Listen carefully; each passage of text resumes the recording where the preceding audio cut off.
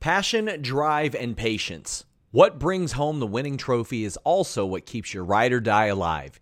eBay Motors has everything you need to maintain your vehicle and level it up to peak performance. From superchargers, roof racks, exhaust kits, LED headlights, and more.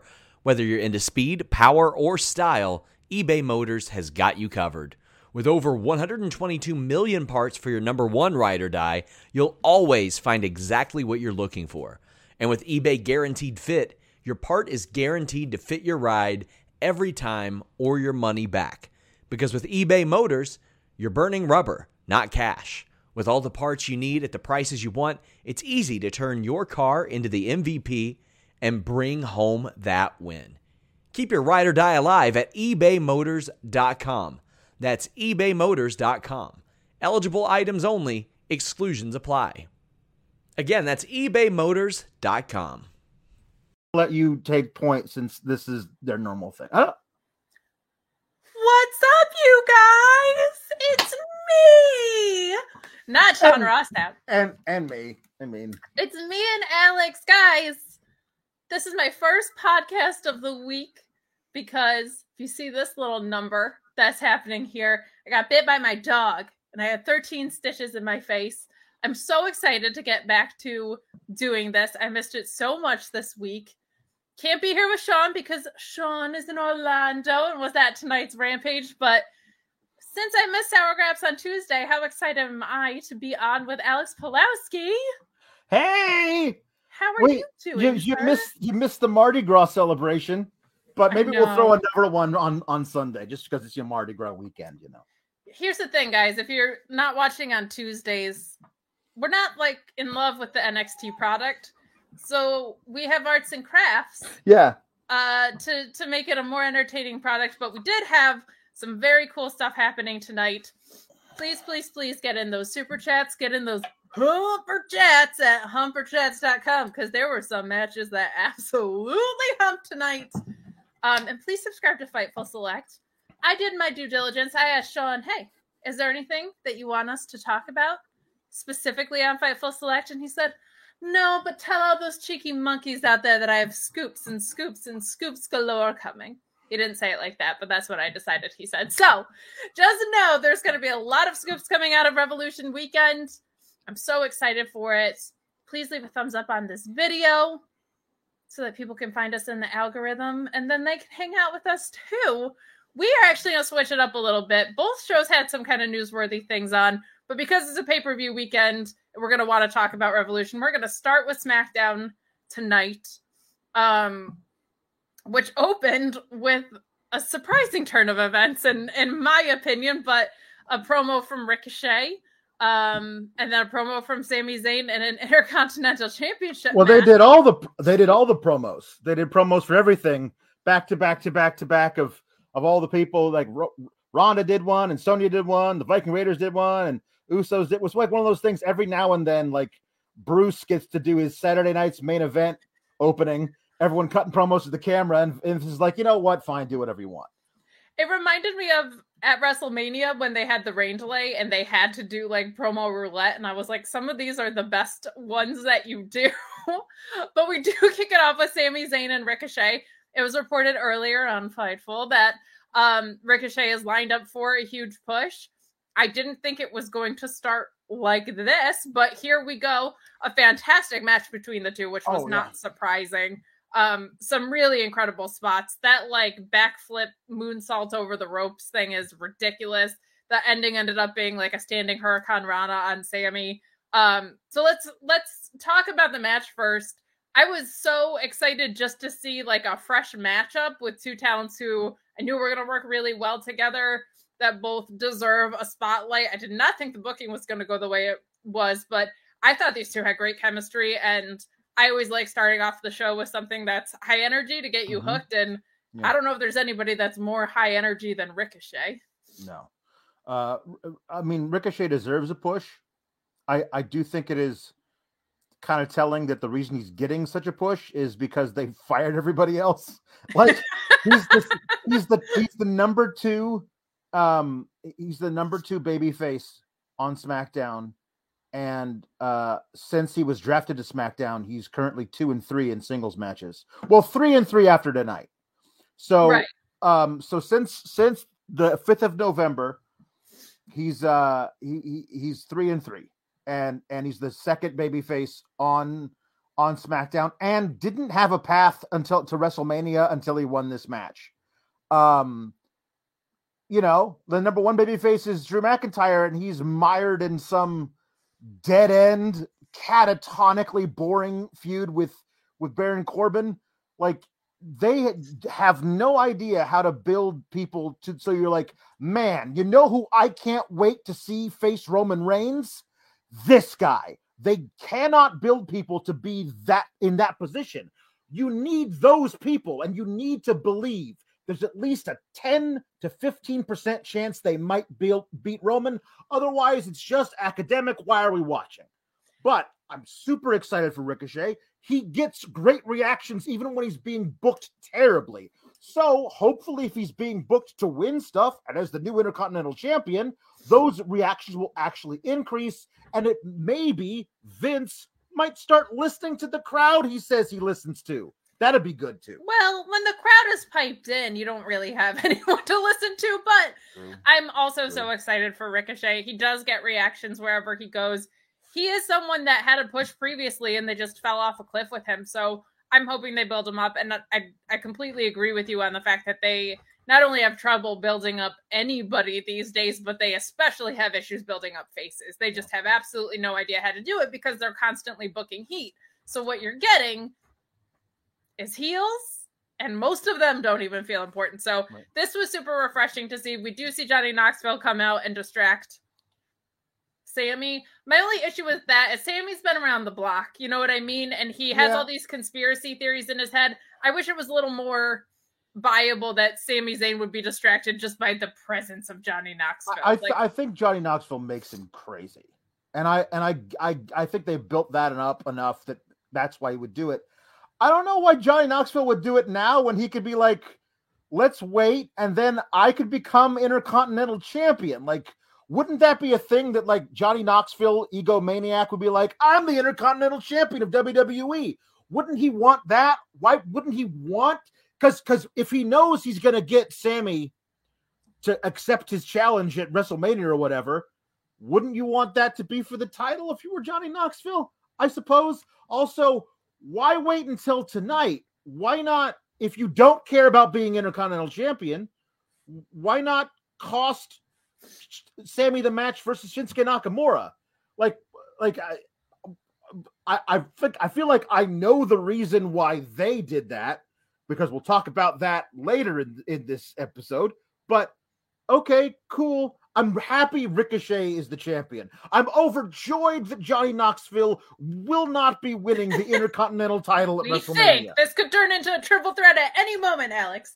Oh, God, you're right. Oh, no. I shouldn't have put that out there. I don't want to pull a Joel Pearl, who's one of our fantastic moderators who throws terrible ideas out there that come true all the time. But I'm so excited about Ricochet having the belt. I hope this is the path to making it mean something. I kind of don't understand why they didn't do this at WrestleMania, maybe on night 1, and then you have Knoxville and Sammy at night 2, because that's just going to be kind of a throwaway. But yeah, I'm not mad to see people who deserve pushes getting a push and a title shot. So that makes me very happy. That's good. It came completely out of left field. It does not make a whole lot of sense.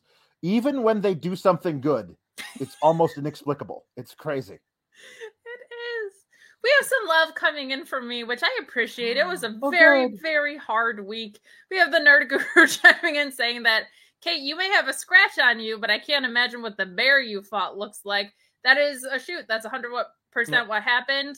The only thing I'll add to that is that it was multiple bears that I fought. So just so that you guys know the truth, we had some fun. She was in a handicap match versus two bears. Yeah. That just makes me think of Anchorman when he's with Baxter. My goodness. Yes. We got some more love for me. Thanks, guys. From Mark Quill saying, take it from someone with a scar, Kate. It just makes you look really badass. Thank you so much. I I am very lucky for the situation that I was in. It was a really shitty scenario, but it was the best case scenario of that shitty scenario.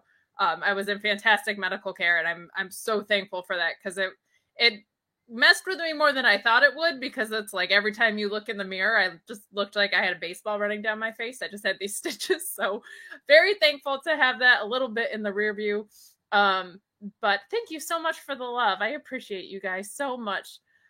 There's just love for Team Calyx coming in via Humper Chat too.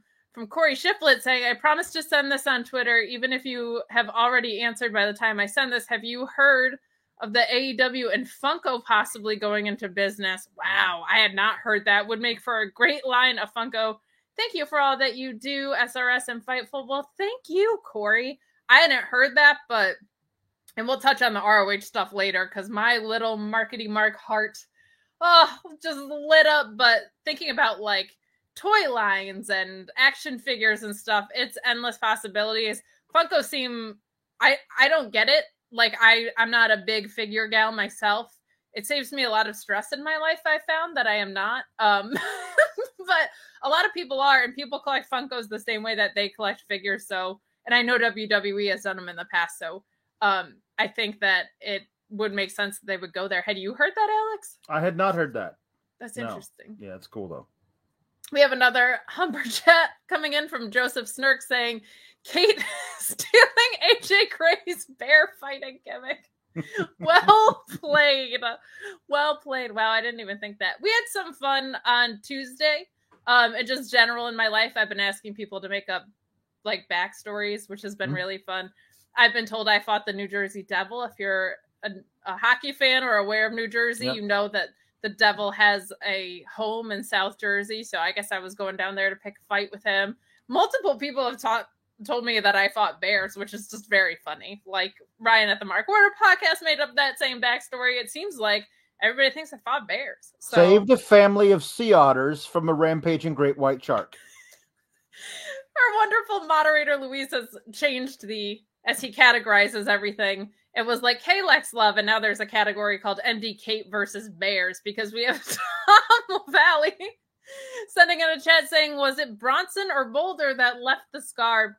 Buddy, when you're in a vicious bear fight, like I wasn't seeing bear faces, you know what I mean? I just saw the claws coming at me and was dodging. So I don't even know who it was, but I just know that I came out victorious, and that's why you haven't seen Bear Country on your television in a while. So, and Josh Weaver saying the same thing, Kate versus Bear Country at Revolution, book it, TK. Look, I'm here now. There's time between now and Sunday. Yep. Cesaro is a free agent. Swerve is a free agent. Well, that's good. I'm a free agent. You know what I mean? So I appreciate you guys so much. And Mark Losbert chiming in saying, hey, it's Kate Elizabeth, like Dwayne The Rock Johnson, which I really appreciate. Yeah. It must take some real drive and power to appear in your condition. Well, it is about drive and it is about power. So thank you for recognizing that me and The Rock are basically the same. We definitely both get up at 4 a.m. and we actually work out together. So I appreciate you. But going back to SmackDown, I'm sorry, we have a couple of chats coming in about that match.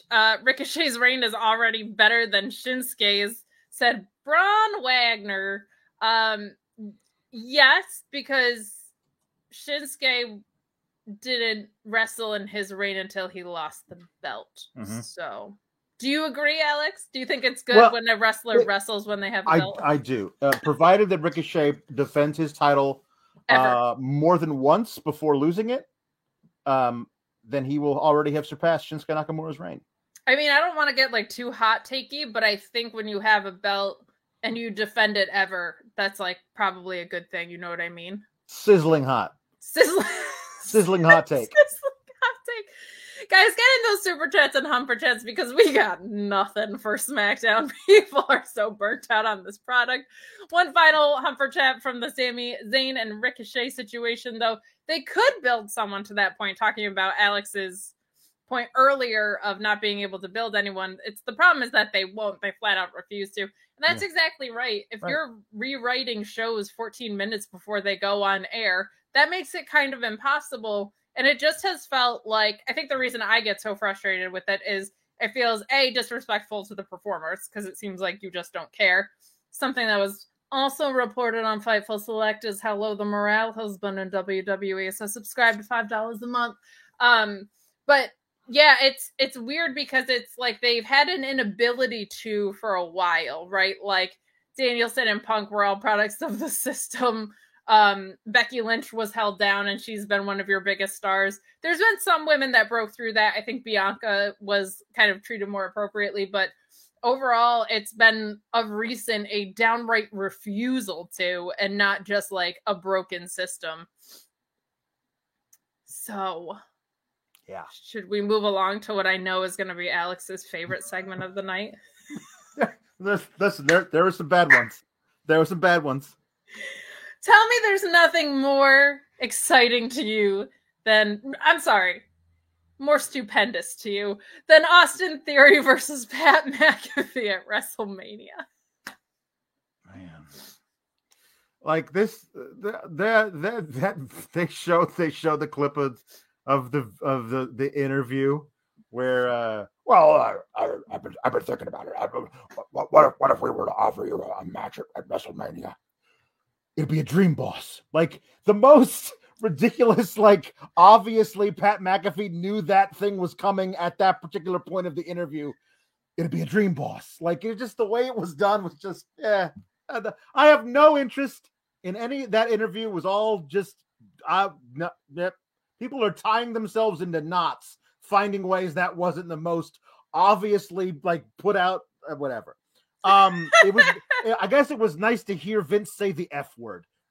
How candid of him. But yeah. So everybody was like, "Oh, it's gonna be Vince versus Pat McAfee." He was like, "I feel like it's not." And then Austin Theory teased that it was going to be him on Raw, and he walks out, and Pat McAfee is, "I have no idea who this is. Good to know Pat McAfee watches the product." Guess what? Most of the people in the arena have no idea who this person is either, and him just coming out and saying everybody hates you, and Vince suckered you into accepting a match versus me so I could kick your ass, and then he slaps Pat McAfee, and Pat McAfee says, "I have no idea who that person was," and then he says, "Oh, the boy toy, Miss McMahon's little plaything." It's like, so you do know who he is.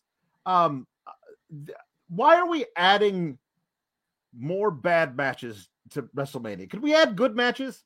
Like, I mean, what? Who cares about this? Who says, like, I'm on the fence about buying a ticket for WrestleMania, but now that there's an Austin Theory versus Pat McAfee match, I'm going. Who's that? Who's that person? They are full on, especially this year, just selling the experience of WrestleMania. So it is frustrating because I don't know, there's still really skilled wrestlers at the old WWE. I would like to see them be used properly. Like, I would rather see Ridge Holland versus somebody, and they haven't done a single interesting thing with Ridge Holland. You know what I mean? Like, I would rather at least see somebody that is great in the ring go do something. Yeah. So I will say this. I love, and I think Michael Cole deserves it, he has so much fun with Pat McAfee. Mm-hmm. There's so many times that guy is trying not to laugh. And to think of all the years he spent with like Jerry Lawler and how long and boring and terrible that must have been. He just seems like he's having so much fun. And I feel like Michael Cole doesn't get his due. Do I think he's the best announcer in the world? No. But I think he's a very solid announcer. I think he's always done what they wanted him to do. That part is true. He has definitely always done what they wanted him to do. But like he's like exactly medium. Like he's been a stable force there, and that has been a rotating desk. And I'm glad that he like has somebody that like he can do his thing, and the personality guy can do his thing, and he just looks like he's always on the verge of cracking up. So I appreciate that. Yeah. Got a super chat coming in from the Nerd Guru saying Pat's Mania entrance has to include his boys AJ Hawk and Aaron Rodgers coming into the stadium with $1 million of pyro. Oh man. Yeah. I really, really loved Pat's work on NXT. When he was like that whole thing with Adam Cole, the one-on-one match surprised the hell out of me too. in a War Games match and held his own. In a what? War Games match, Battle Frolic. It's Battle Frolic now. But I thought to myself, because he was cutting promos, awesome, off the cuff, fire, heel promos. They were really great stuff. And I was like, this guy's got a future in this business. And then they put him on the commentary team on Smackdown and had him dance to the Guitar Gorilla playing Shinsuke Nakamura's theme. And I was like, I have no use for this person anymore. So it's one of those things, like, I get why people like him, but I feel like he's basically me. You either love him or loathe him. Yeah. And I'm sure there are people who are watching this show who hate my guts, and that's fine. I've cultivated that kind of personality. But also, Pat McAfee, you either think everything he does is so entertaining, or he just grates on your very soul. And that's me. I'm the second one. So yeah. Oh, I'm so the first one, but I'll say this. I think I'm the first one because I'm constantly and desperately looking for something to be entertaining on the show. True. I'm sorry. I know that's aggressive, but whatever. Yeah. I am one of the people that finds Alex terrible and grating. We got in a fight, and that's how I got the scar. So, but both my legs are in casts. She broke both of my legs. All I got him was one lucky shot to the mouth, and then she broke both my legs. That was it. And honestly, it was because he scraped his boot against my face. Like, it wasn't even a good shot from him. No, so it's bad. A glancing blow, as Michael Cole would call it. That's right. We have a chat coming in from Ryan saying, starting with SmackDown made me sour. Well, I'm sorry, but I'm not that sorry. You're gonna get plenty of AEW to close out the night. Yeah, we wanted to be able to talk. We'll get the bad stuff out. We're saving the best for last. We're gonna save the best for last. No, it's not the best.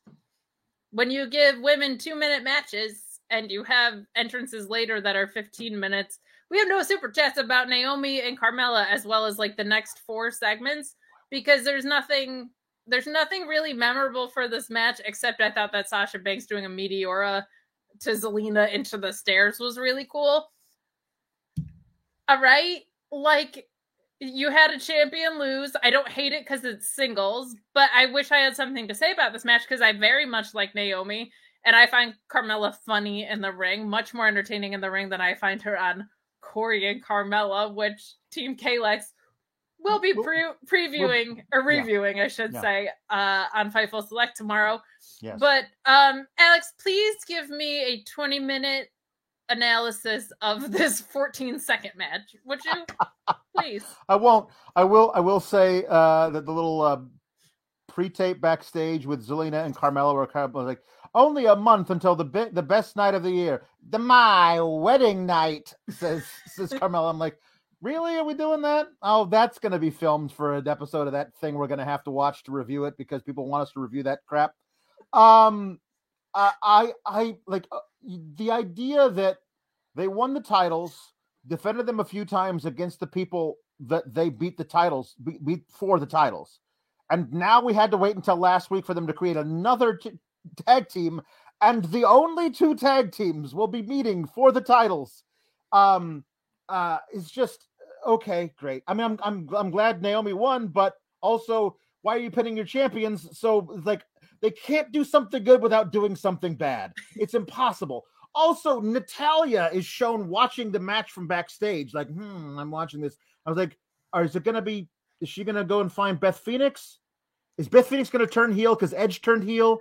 And you're going to get the Glamazons or whatever. They're going to Divas of Doom, right? A triple threat. Divas of Doom. That's right. And you're going to have a triple threat. We're going to do that.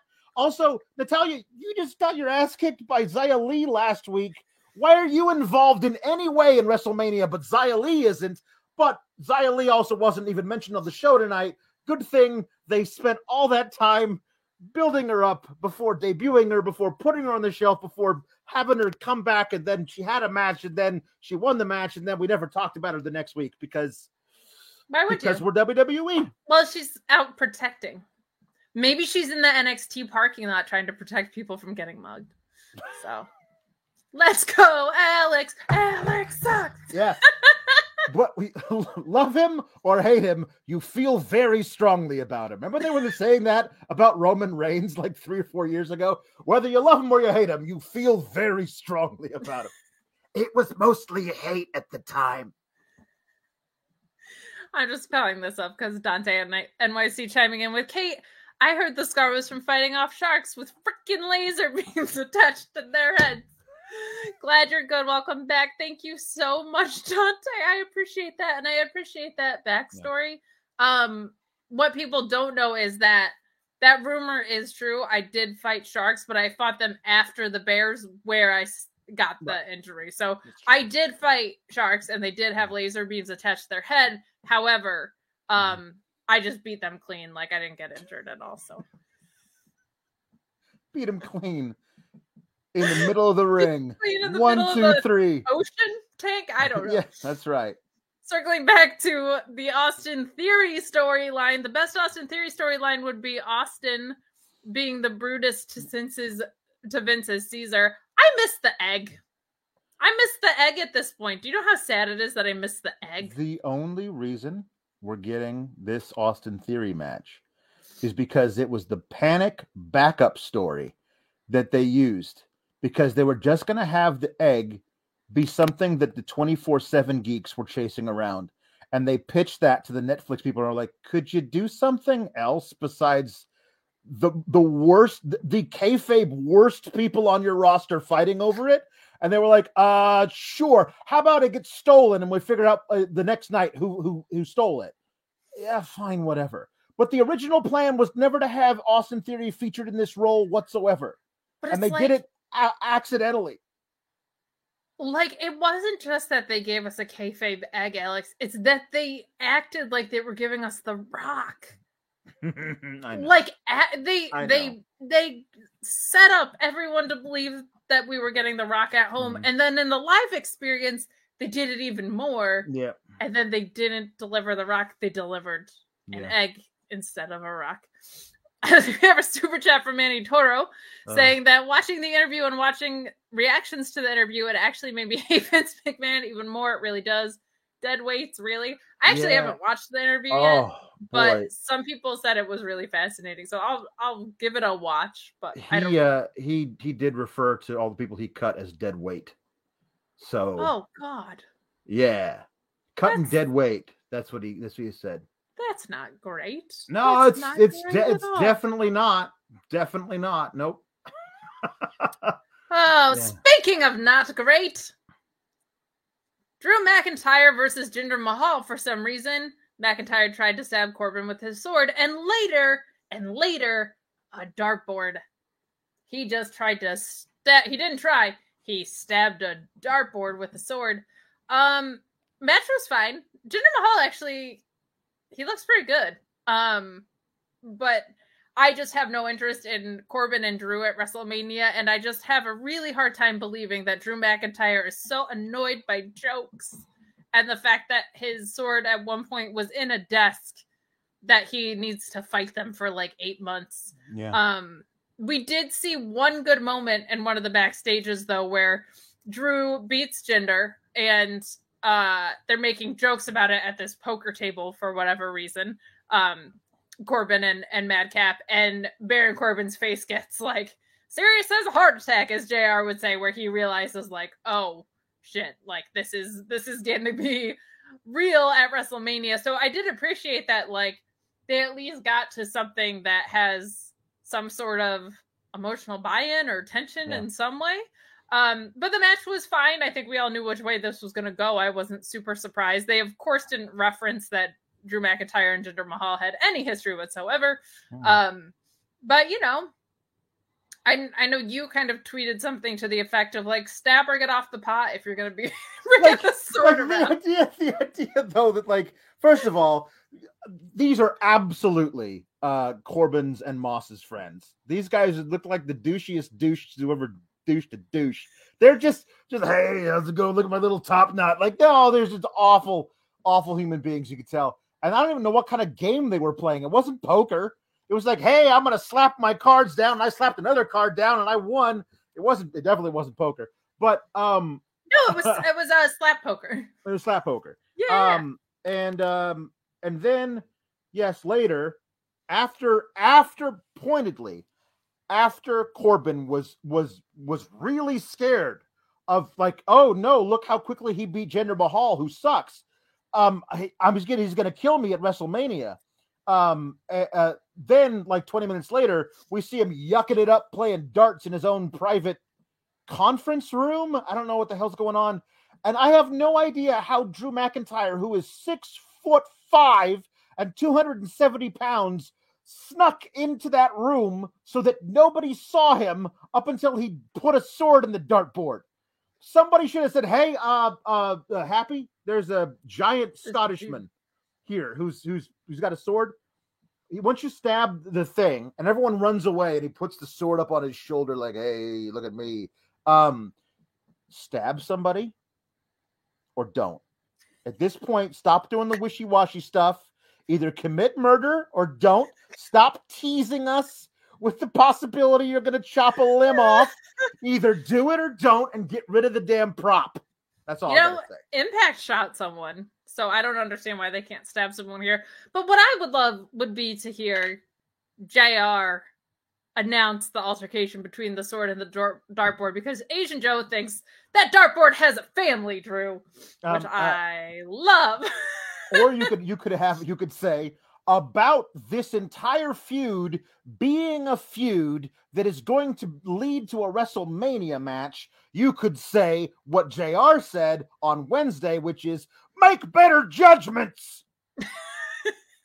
Make better judgments and don't make this a Mania feud, for the love of God, especially with the guy that you are trusting us to believe has a chance to beat Roman, I guess, and or Brock after Mania is over. Like, this is such a dead-end feud. Beating Corbin will be...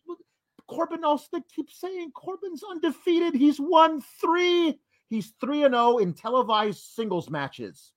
If you don't distill it down that far to televised singles matches, he's lost all kinds of matches since he became Happy Corbin.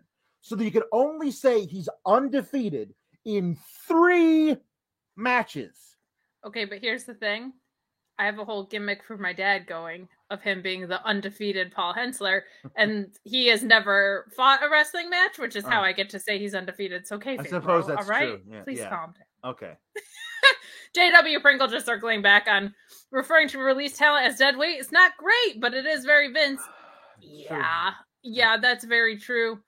We have a super chat also from Rob Reed saying, I guess we are supposed to forget that Drew and Jinder fought over a sword and a motorcycle all summer, and they were in a stable together. They've never referenced that in either feud. No. That is also not the most ridiculous thing they are asking you to currently forget about the past of their superstars, and we're going to talk about that. We can get to that too. Corbin and Co were playing competitive Snap. Perhaps they were. It's very possible. Alex woke up and chose murder.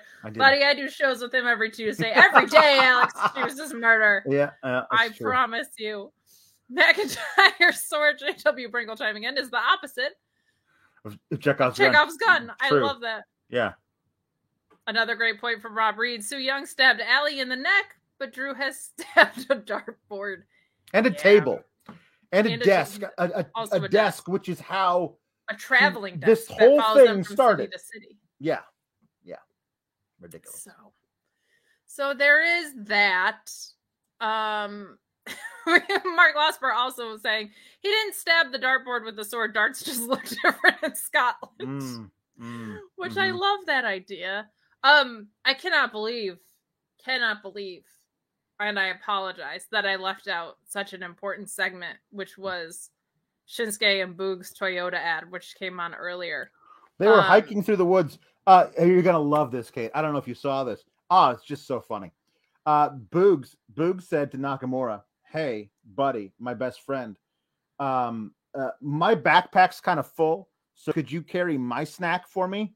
And he handed him one of those 15-foot party subs, and just hilarious. And then the very next shot, you can see them walking away without the sub. I was like, did they eat the sub? Did Nakamura, his very best friend, throw it on the ground? There's a lot of questions I have about this terrible, terrible, terrible truck ad. The chief among them, why is it on TV? I hate it so much. I hate both of these guys. God. Oh, I hate it so much. Oh, they just dragged down Shinsuke Nakamura, one of the most talented wrestlers in the history of mankind, with this ridiculous thing that they've saddled him with a shaved gorilla that plays guitar.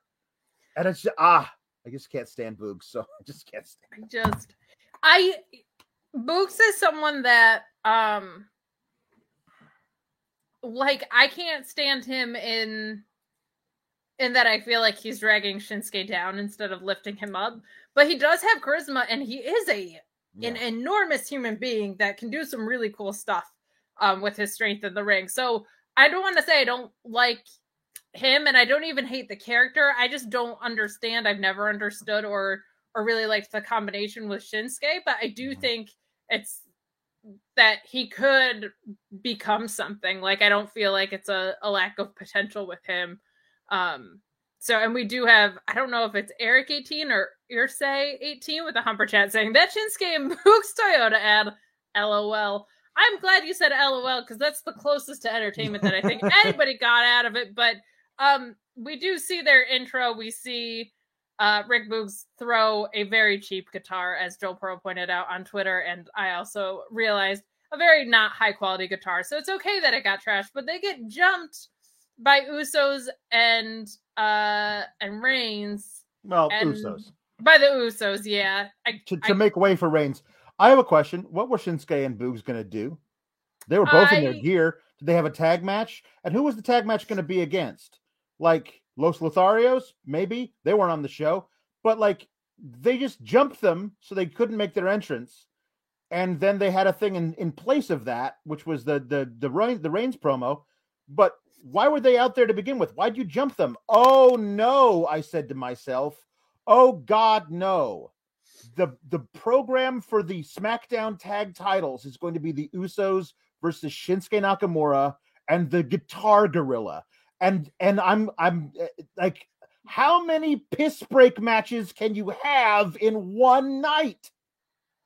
Well, in their defense, it's spread out over 2 nights now, but we do have someone asking, guys, how can you hate Rick Boogs? I actually don't. I just don't like him in this role. He might be fine elsewhere, but they've still never explained. Is he just because he likes to play guitar and Nakamura's entrance has guitar music? How do these guys in the last, not tonight's, but the previous terrible car ad they were in? You had Boogs asking like, "Hey, so what do you like to do when you're not wrestling?" Wait a minute, you guys have been tagging together for 6 months. You haven't actually spoken outside of work ever? Like, it's just a weird thing. Hey, what do you like to do? I like to surf. Oh, really? I know that Shinsuke likes to surf, and I haven't been working with him for a year. That's a ridiculous thing. Ridiculous.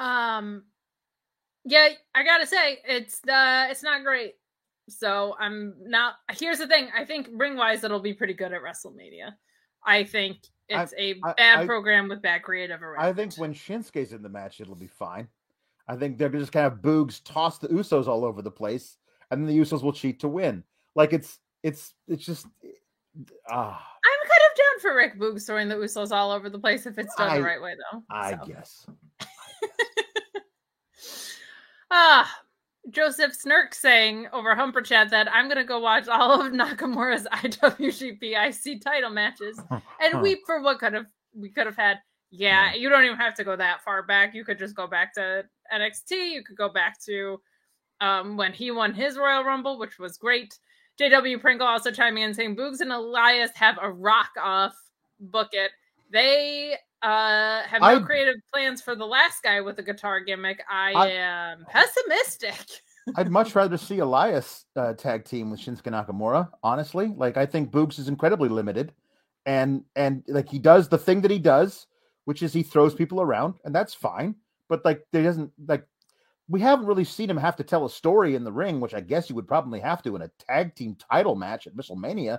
So maybe I'll be proven wrong. It happens quite often. but it doesn't stop me from making very vociferous predictions.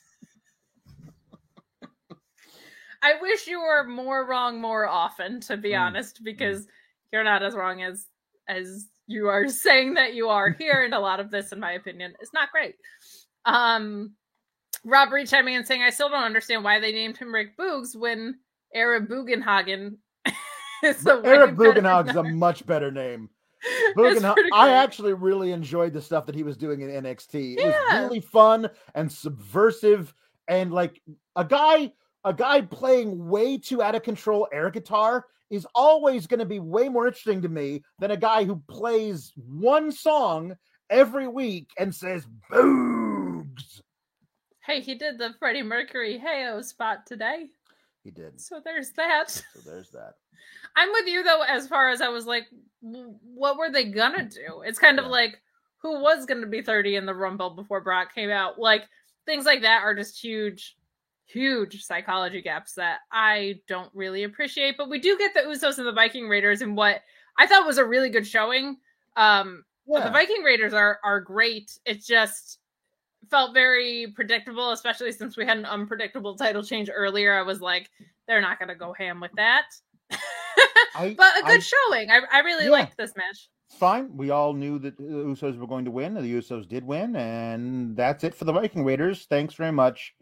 Thanks for playing. You can go back to catering now, fellas. Like I mean, War Machine's one of the greatest tag teams to do it over the past decade, and they've just been dropping off a cliff now for several years in this booking. It feels like they won the number one contendership in like November. Like, it just feels like they've been putting off this title match forever. They have been putting it off for weeks and weeks when they didn't have the match at Elimination Chamber. Yeah, like that's the weirdest thing in the world. Weeks ago now at this point. Like it's and also like Sammy when he won the Intercontinental title match, like they didn't actually give it to him until like a month and a half later. Like, why are we like, once you have the number one contendership, do the actual title match? It's weird. I'm with you. More commentary on Rick Boogs' Mercury man over here. Josh Weaver chiming in saying, I would rather have them go back to Boogs playing his own entrance music on air guitar. Yeah, that was way better. And JW Pringle saying, I think this is directed to Alex especially, but Pat McAfee dances to Boog's music, Alex. Mm-hmm. Sheesh. I don't think maybe you missed that. It's not even Boogs' music. It's Nakamura's music, which is fine. What's his name? We got another, I'm just going to clean up some of these past segment ones while we're rolling through here because I am just trying to put off to what they've done to Big E as long as I possibly can. Yeah. Drew tries to murders, another super chat we have coming in saying, if they're not using WWE studios to create Drew cinematically murdering people, what do you even have a film studio for? Thank you for that. That is a very, very fair point. Yeah. My goodness. I really love Big E. And this sucks. It sucks. Like, this whole thing sucks.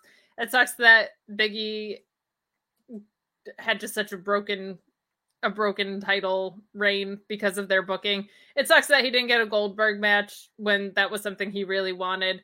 It sucks that they've Uso'd and New Day'd us to death so much that they can't even really be in a meaningful tag program because tag team wrestling doesn't matter really outside of the tag picture. So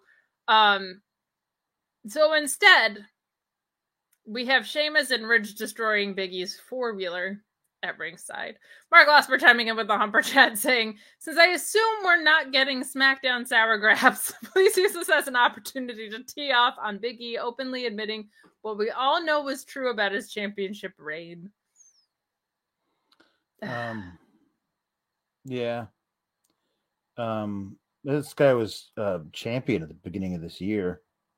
And if he gets a match at Mania, it'll be a meaningless tag match with Sheamus and Ridge Holland.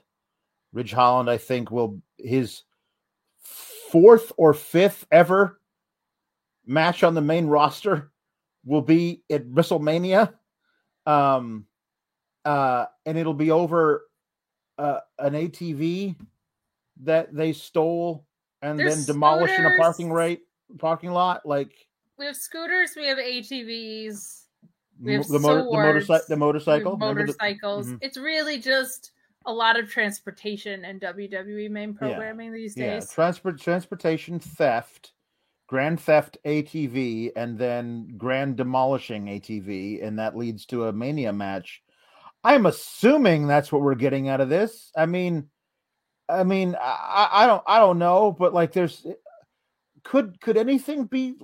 I mean, I don't know what the plan was before they were like, hey, let's throw Big E and Kofi in a match with Sheamus and Ridge Holland, who have zero heat. Like, there's zero heat on that team. Like, they tried to make them into something, it didn't work, and now, like, maybe I guess this is how you're going to build heat, by having them break Big E's birthday present?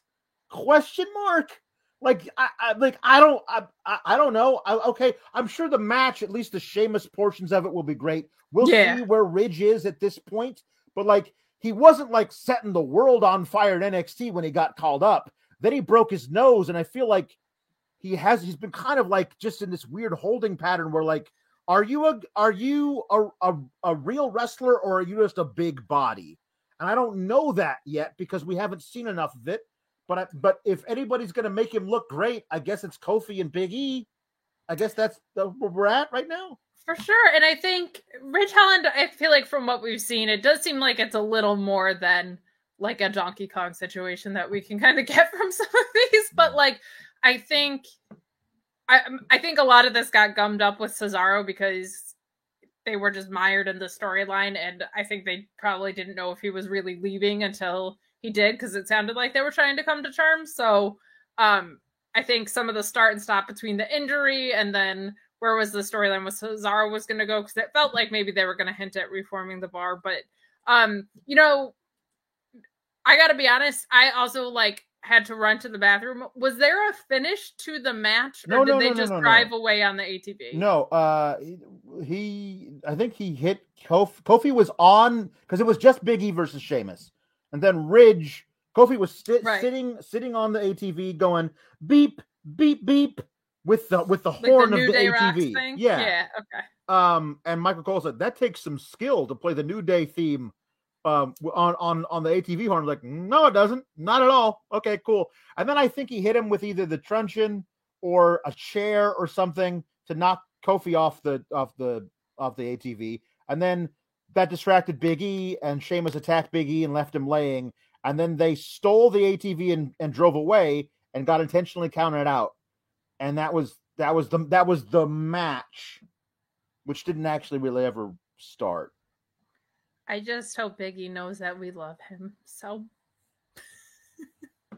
that's all I have to say about that. We have a humper chat from Joseph Stark saying, War Machine fell off the same cliff that Max Kellerman has been saying Tom Brady was going to fall off of for the last 7 years. Yeah. And he did not. Yep. That's fair. And it's also not because of them, which is frustrating. No, God, no, they're so great. Yeah. Oh, and we have our wonderful moderator, Louise, saying that the match never actually officially started. Oh, good. So, good. I'm glad. I'm glad we did that then. You know, we don't get a lot of rematches on the show. So. No, true. But that brings us to our main event, and then we can talk about Rampage, which everybody really wants to talk about. And there's so many more chats waiting for us about the scar on my face and how I got it. So we will dive back into those before going into Rampage. But we had Ronda Rousey versus Sonya Deville. And we also had, like, again, I will talk about this segment. It will take me 10 seconds. Roman Reigns cut a promo about how he's going to beat Brock Lesnar. Apparently, both he and Brock Lesnar are defending their titles tomorrow night at Madison Square Garden, and we don't know who either of them is facing. Thank you. Yeah. When this took like 15 minutes of TV time, all I could think about was the women's match, and I didn't feel like he said anything new. So I just zero new, except for the fact that I was like, wait, why don't either of you guys know who you're facing it? Do they not know and they haven't figured it out yet? Or is it a big surprise? It feels to me, if this was being televised, I would absolutely think Cody Rhodes was showing up. Yeah. But there's conflicting reports out there too. Cass from Body Slam, who's usually very reputable with this stuff, said that those talks have fizzled out. So if they don't get Cody, like, that was the most interesting thing on the road to WrestleMania for me, was like the possibility of Cody showing up. So we'll see. That could also, of course, be a swerve. He's reporting what he has heard. So, yeah. But do you want to talk about the match, or do you just want to talk about the fact that they said that Charlotte Flair's never tapped out ever before? It was 11 seconds. I apologize. No, the match is nothing. They've decided, okay, Ronda, you're a baby face, so please, when you come out, fish something out of the inside pocket of your jacket and give it to a child at ringside, and make you high five everybody on your way to the ring, so everybody knows you're a baby face. Charlotte was on commentary through this whole thing. They had a video package where last week on SmackDown, in this weird interview thing they had with Ronda says, I'm going to be the first woman to tap out Charlotte Flair in half a quadrennial, which, of course, if you don't know, because that's a really weird unit of time, is 2 years. It's a really weird-ass Vince way of saying 2 years. But in the video package, they cut out in half a quadrennial. So she says, I'm going to be the first woman to tap out Charlotte Flair. And I was like, well, see, when you cut out the second part of that sentence, the first part's not true. Then the first part's not true. But I chalked it up to being a bad edit, and they edited out a weird way of her saying it because they didn't want it to be confusing, so it'll be fine. But then Charlotte was on commentary saying, no one's ever tapped me out. And I was like, well, we know that's not true. I mean, Asuka did it 2 years ago. Sasha did it a whole bunch of times. Becky did it. Natalya did it. Like, we've seen you get tapped out. It's a thing. It's a provable falsehood for you to say you've never been tapped out. And I was like, oh, maybe that's just Charlotte, like, talking herself up. Okay.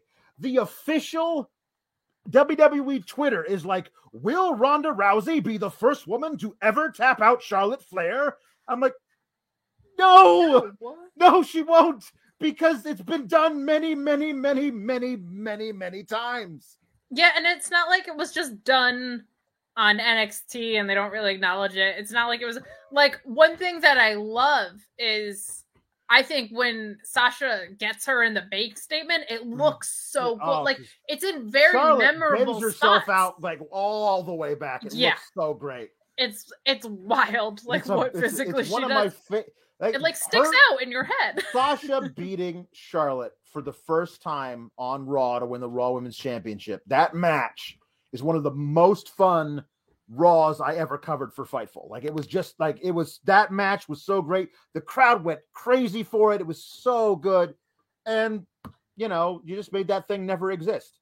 You made that thing, you did the flashy thing from Men in Black to us. And that match didn't exist now.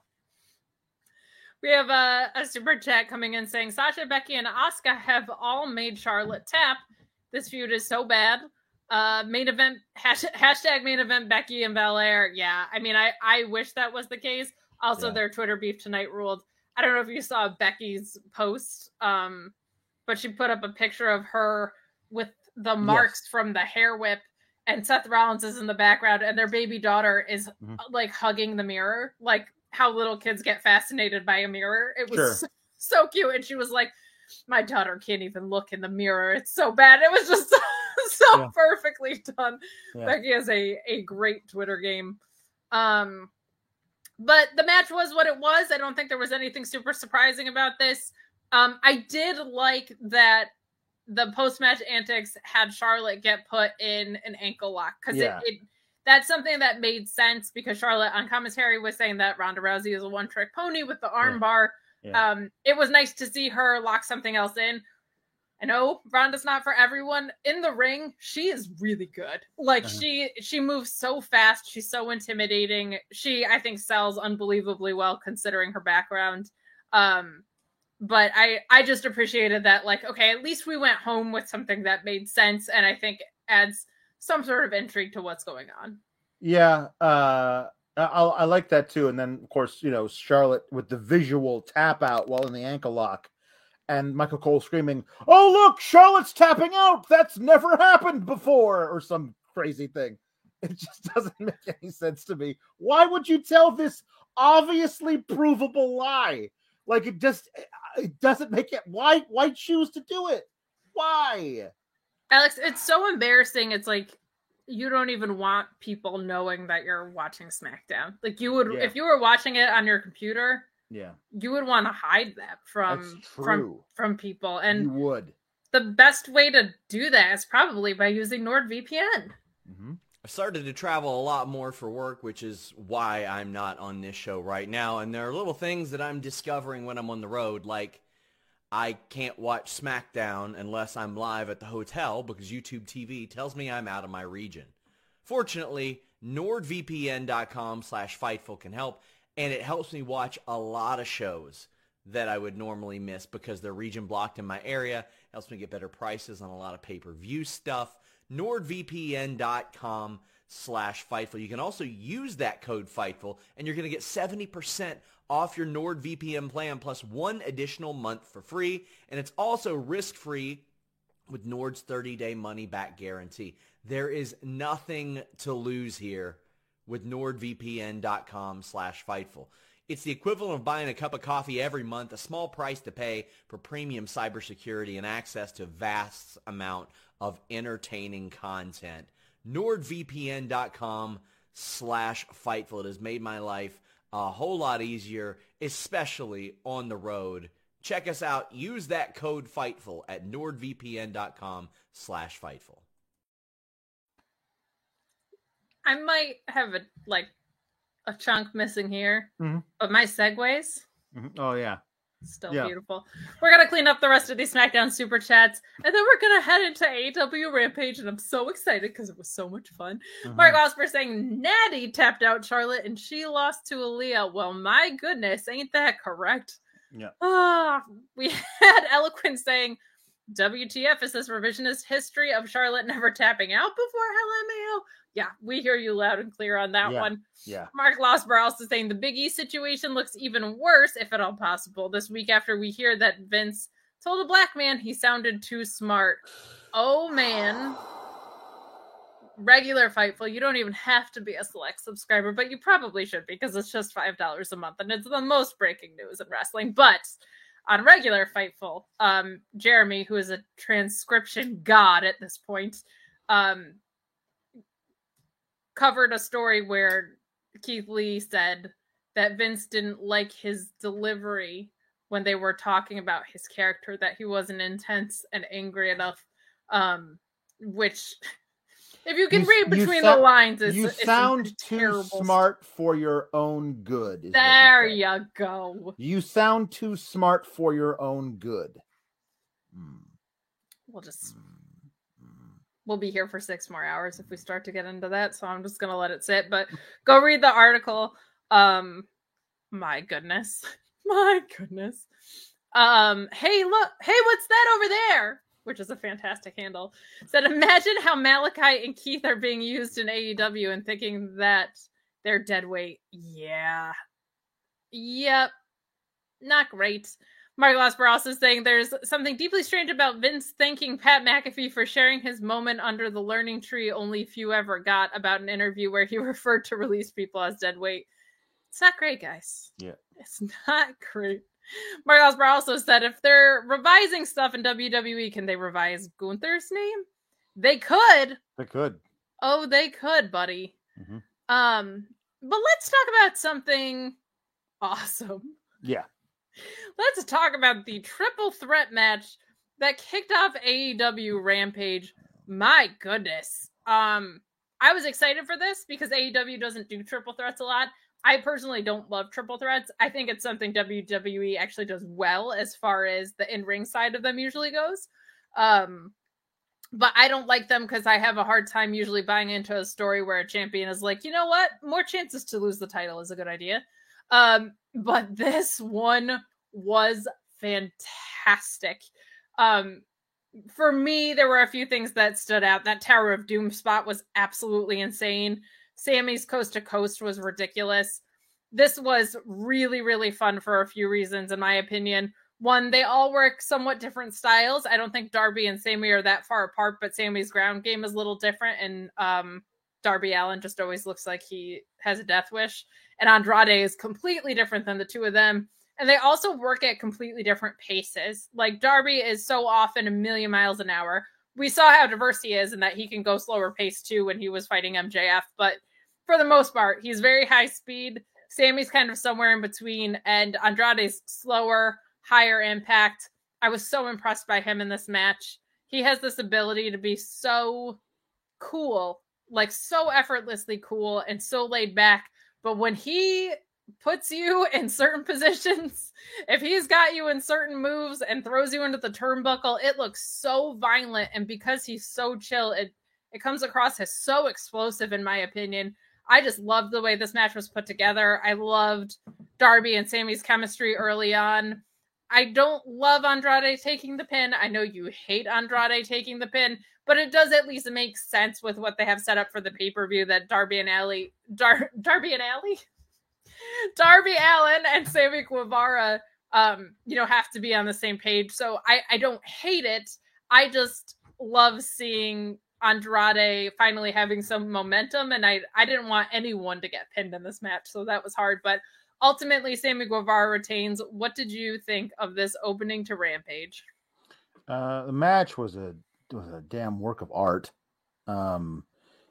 It's so cool to watch Andrade in a match with guys this size, because he gets to be like Brock Lesnar. He's just chucking dudes all over the place. And I mean that Tower of Doom where Sammy held Darby up in a vertical suplex, and then Andrade like walked like 4 or 5 steps in the powerbomb position before dropping him. Like, both of those guys, what studs. And Andrade has lost clean 2 Rampages in a row. He lost last week clean. He lost tonight. Now, he took a lot of damage, and I get that. A bunch of finishers, and I understand. And had he not lost last week clean, I wouldn't have as much to say about it. That dude should get pinned clean twice a year, not back-to-back weeks. Like, that guy's on another level. If you watch him in this match, you watch him in stuff that he's had, the match he had with Cody, the match he's had with Pac, the matches he had with Pac, my God, he's in another class. And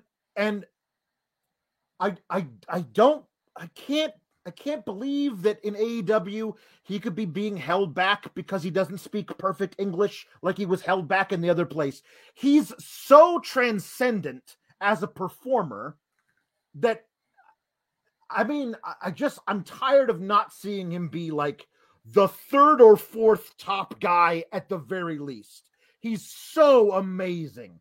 And I just want to see him get a run where he's not being felt like he's moving up. Like, he had that very quick feud with Cody, and the match was amazing, but he lost. I get why he lost, but he lost. And now he's been like, oh, hey, Darby, I want to fight you and the old man who's your father, or the guy who owns you or whatever, Sting. And also Sammy, he's going to lose that feud probably come on Sunday, like probably. So because Matt Hardy's going to walk out on him, and that's the way that thing's going to end. We'll talk about a prediction later.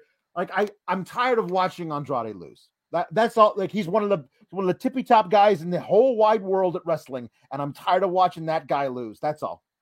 I completely get that. The finish in ring wise was insane too. We do have to talk about that. That Darby Allin, of course, goes to the top rope to hit the coffin drop, and then Sammy comes in with a senton. That was, the camera work on this was so good. You just did not see him kind of like coming in. I'll disagree with you with this. The move before the coffin drop was the GTH to Andrade, and he was about to pin Andrade, and then Darby runs in and shit cans him to the outside, and the camera follows Sammy, and you can see Sammy take no damage, roll and sit there and look back in the ring for his cue to come up, go back up onto the top rope. Like that bit of camera work was like, I was like, well, now I know that Darby's going to hit the coffin drop, and then Sammy's going to hit the 630, and like it was that particular moment. It was like, I wish I didn't know ahead of time in that moment because I wanted some more, unknowables there. But listen, the match itself was amazing. The finish was amazing. I just don't want to see my boy Andrade taking losses like that back to back to back to back. I have a theory, but I don't know how it works, but I feel like we're going to get Andrade and Miro when Miro comes back. And so I don't think I'm going to care about any of these losses because I think I'm going to sink my teeth into that. But we have some agreement with you. Mark Losper saying that this is the only cost to having a quality roster and making fans care. Guys like Andrade and Ethan Page don't get enough wins. It is. It's tricky. And I think AEW is exceptionally good at protected losses. When you're taking a ton of I'm an Eddie Kingston mark, and I am ready for him to get the win. You know what I mean? Against Jericho. So there's some guys like Eddie Kingston just out to kick everybody's ass. It doesn't necessarily need it. I think Andrade is a guy that you want to have wins, that you want to have momentum behind it. You guys have been so supportive tonight. I appreciate it so much. We've got Leslie coming in with a humper chat saying that's how it's spelled in here with a lot of E's, which I find very fun. The finish to the TNT title match was very reminiscent to the Armageddon match where Jeff won the title. I loved the whole dang thing beside who got pinned. I understand that. And actually, I'm going to switch my vote there because you could have sowed some really fun seeds with having Darby take the pin. So I agree. I agree entirely. And we have Brent Lockman saying, so after the Tower of Doom, Lee Hobbs, Wardlow, your move. Yeah. I love that. James Zimmerman chiming in with, oh me meow, that TNT title match did indeed. Sammy is on fire. Darby heel turn, baby, so he can fight Sting at Double or Nothing.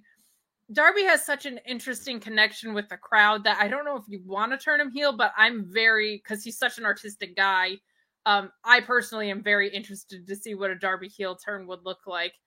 Hey, what's that over there? Also chiming in saying Dragon Lee versus 2-Belt Sammy, book it TK. Oh yeah, we'll get to the ROH stuff because I haven't had a chance to talk about it and it makes my heart sing. But Flowman saying, didn't need Blue Chew after that TNT title match. You know what? Some people do need Blue Chew. They do. But not after that TNT title match. But no. If you also watch Smackdown, you might be having some mixed physical reactions in your body. So Sean Ross Sapp is here to tell you all about Blue Chew. Your penis is soft. Let me help. Not like that. BlueChew.com. Code Fightful. Blue Chew brings you the first chewable with the same active ingredients as Viagra and Cialis, but it's ready when you are, or when you're not. It's not about having a problem. It's about having that performance, that excellent performance, that confidence. Fill out their online questionnaire. You'll work with an online physician. You won't have to wait in line at the pharmacy or the doctor's office. This show is sponsored by BetterHelp. If you had an extra hour in your day, what is the first thing that you would do? Read a book, take a nap, play some video games, do something for a friend, volunteer. A lot of us spend our lives wishing that we had more time. But the question is, time for what? And if it was unlimited, how would you go about using it? The best way to squeeze that special thing into your schedule is to know what's important for you and to make it a priority. And therapy can help you find what matters to you so you can do more of it. Therapy is so valuable. It's gotten me through some tough times, really helped me reflect on things that are important, specifically with BetterHelp. If you're thinking about starting therapy, give BetterHelp a try. It's entirely online, designed to be the convenient, flexible, and suited to your schedule. This is so beneficial when you've got that crammed schedule and you can't even imagine finding that extra hour.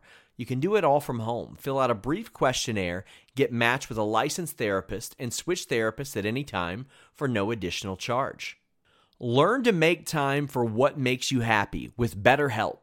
Visit betterhelp.com/Fightful today to get 10% off your first month. That's BetterHelp, HELP.com/Fightful. It's so flexible and it can help you find that social sweet spot with BetterHelp. That's betterhelp.com/Fightful. Everybody in your crew identifies as either Big Mac Burger, McNuggets, or McCrispy Sandwich. But you're the Filet-O-Fish Sandwich all day. That crispy fish, that savory tartar sauce, that melty cheese, that pillowy bun. Yeah, you get it.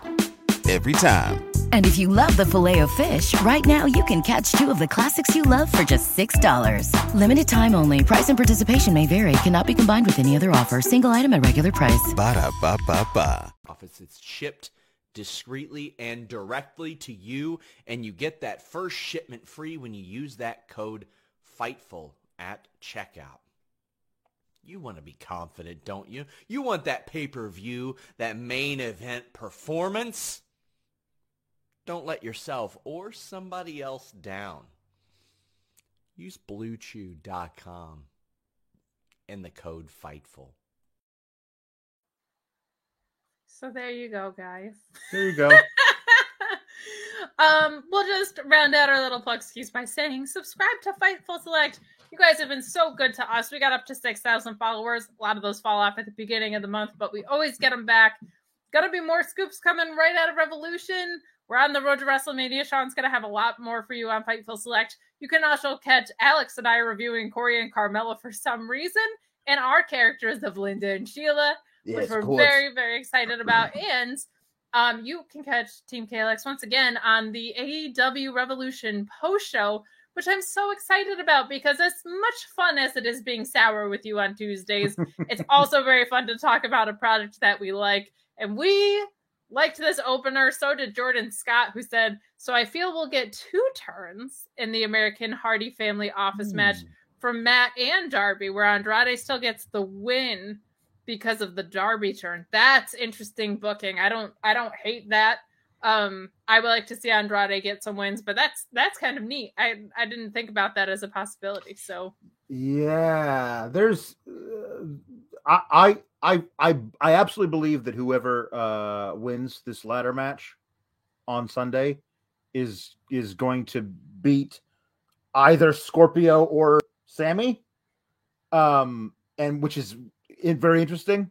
But if Darby has serious beef with Sammy, that could be really interesting for how the whatever happens there comes around. But I mean, not Darby turning heel, just hating Sammy Guevara is enough. Is enough. Just he doesn't be a heel. He just does not like that dude, and that could be a really fun feud to go through into the spring.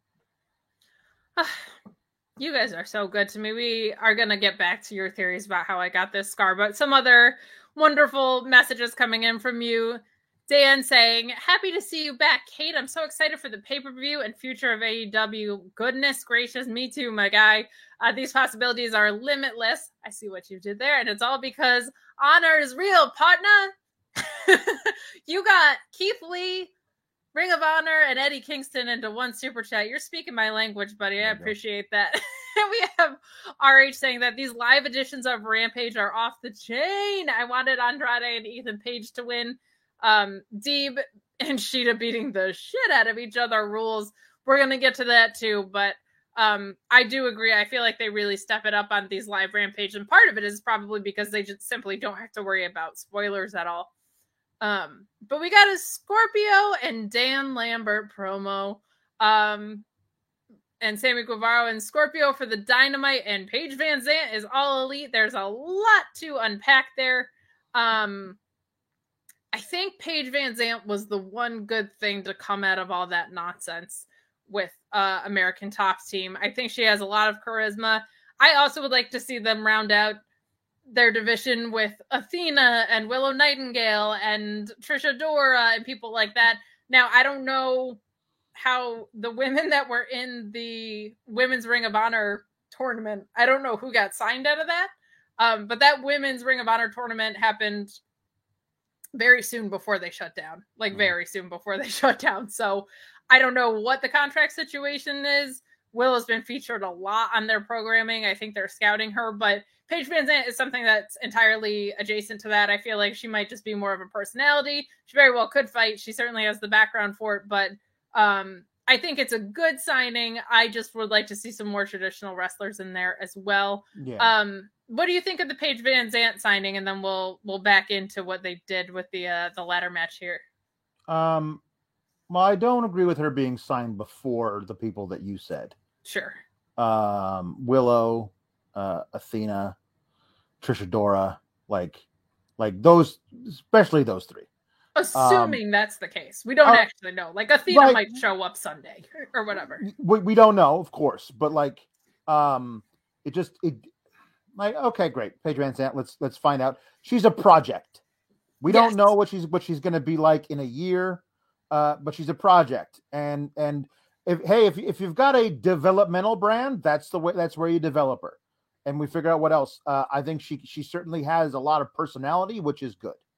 And then we'll see what else we can do with that beyond that. But we'll talk more about this later. I thought for sure that the end game of Deeb's rookie challenge was bringing in a rookie to AEW who's not a rookie elsewhere.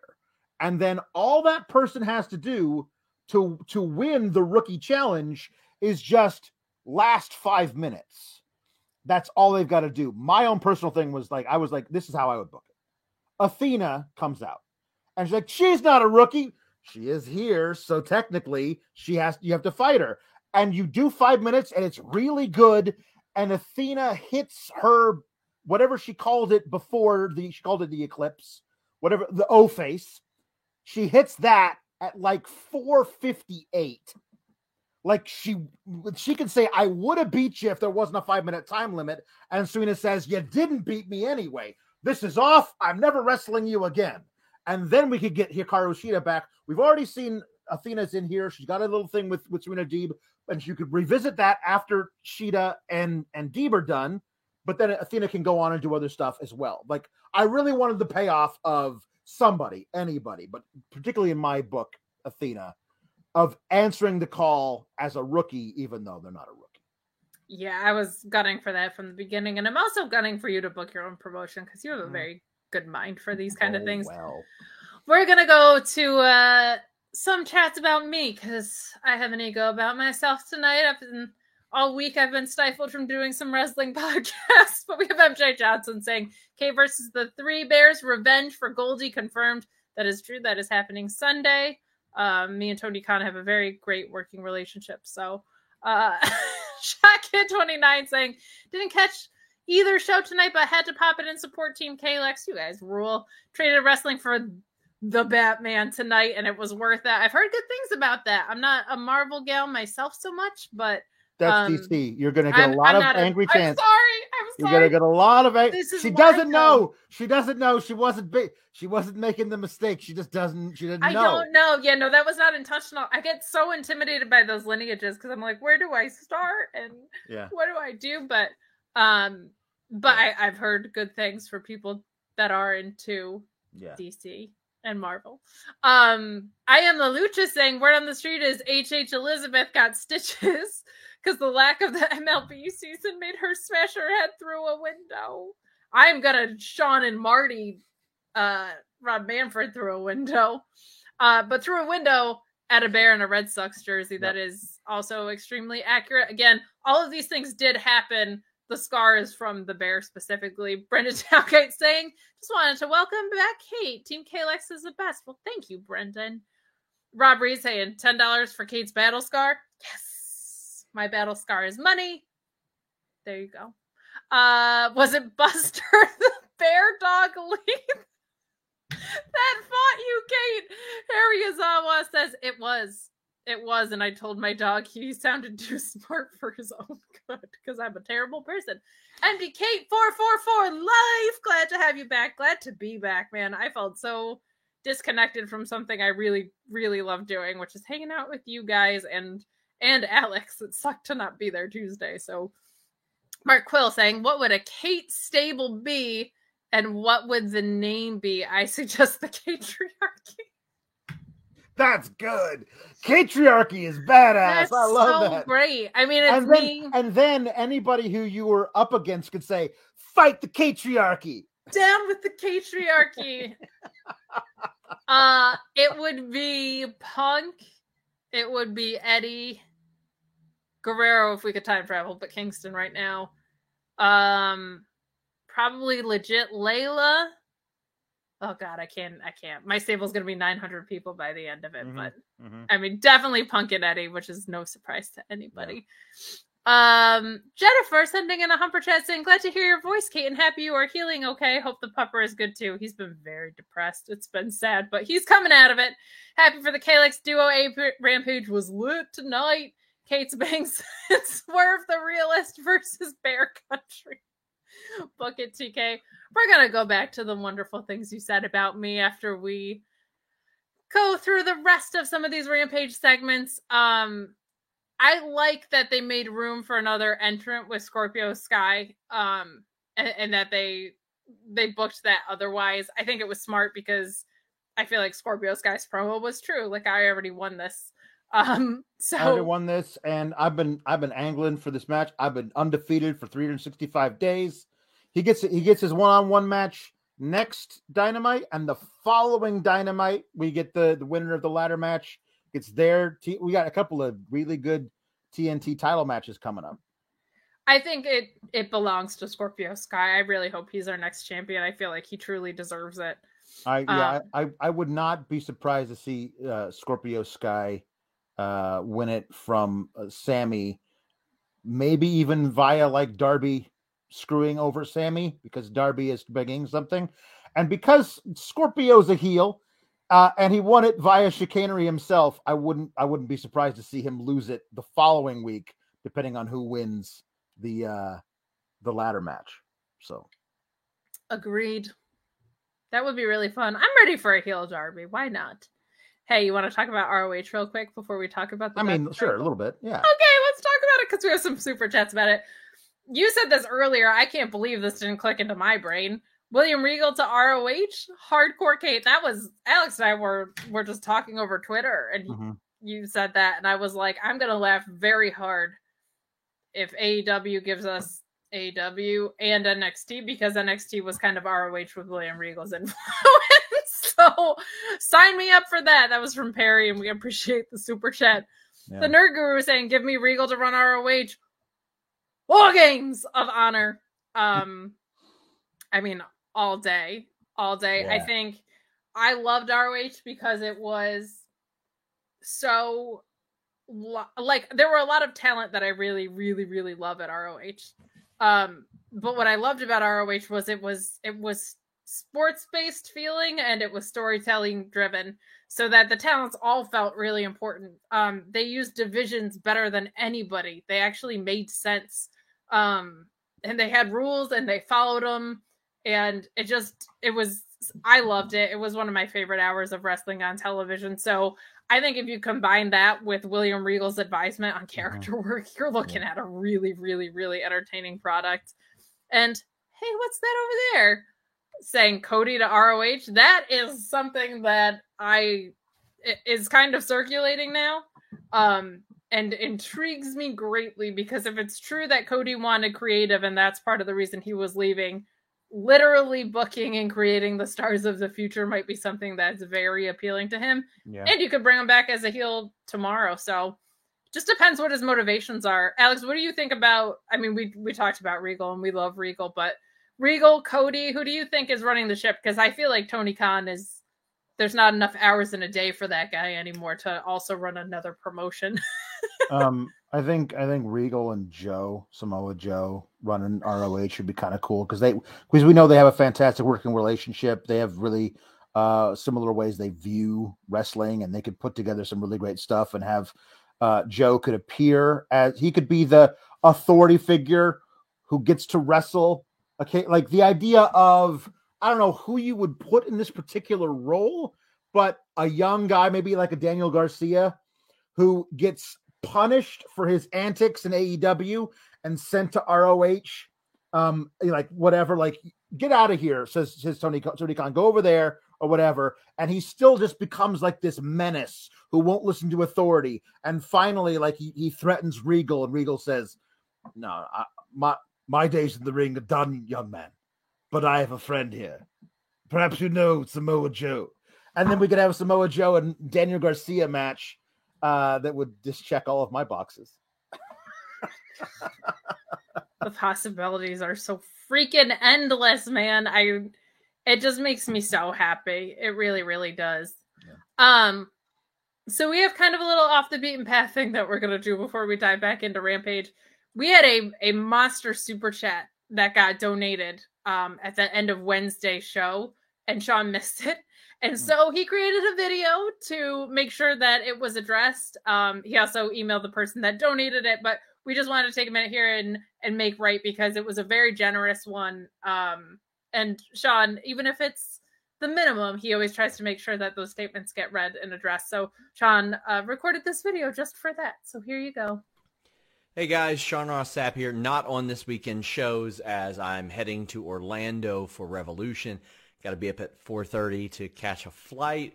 But we forgot a couple of, or we didn't forget, we missed a couple of super chats and humper chats on the Wednesday show. Things were very crazy that night. So unfortunately, we missed a couple, including a very, very generous one from Hey Shern. If you didn't see Hey Shern, I did email you. I posted a tweet, but I wanted to make sure that your questions got read. That was a very generous donation, and we want to make sure you get your money's worth. You said, so now Tony Khan buying ROH, there are a couple of questions. What does this mean for Deonna Purrazzo as ROH Women's Champ? So as far as I know, she's still booked for Supercard of Honor. She hasn't been announced as I'm filming this, which is a couple minutes after that AEW show. And her opponent is TBD still. I don't know if that means she hasn't been told who it is, or if they just don't know who it's going to be as of yet. But from what I understand, the original plan was to have Deonna Purrazzo continue as ROH champ for quite some time. This is something that had been brought up to her late last year, and she was on board with, and it was unfinished business for her. She has a couple of people of influence that are pushing for her in AEW, namely Dr. Britt Baker, DMD. And then there are maybe some hurdles that she would have to face based on past relationships and things of that nature, which really shouldn't matter at this stage. Should be null and void, and I think likely are as a result of a lot of that stuff. I think Britt's word holds a lot more weight than anybody else's that would probably be a detractor for her, and I don't think that would be an issue anymore. In fact, she's been very good to work with from most of the people that I've heard from. She is a match that a lot of people want. So I think that we're probably going to see her continue in that role. And I think there's a good possibility she would sign there or AEW full-time in the future. Then you asked, what's the possibility of TK absorbing other talent like Gresham and the Briscoes? Well, Gresham, his ROH deal was up after the week after Final Battle. Obviously, he's still ROH champion, the original ROH champion, and he would get approval through the office before defending that. He was at Dynamite last week, and he was there the night before he had to be in Atlanta for his own show. You don't just go to Bridgeport, Connecticut to hang out. Like, you just don't go there on a random Wednesday when you got to run a show in Atlanta the next day. The Briscoes, there's a lot more that meets the eye. I have heard there was a bit of a holdup in them being involved with AEW at one point, but they had been backstage as well. FTR is pushing hard for their match.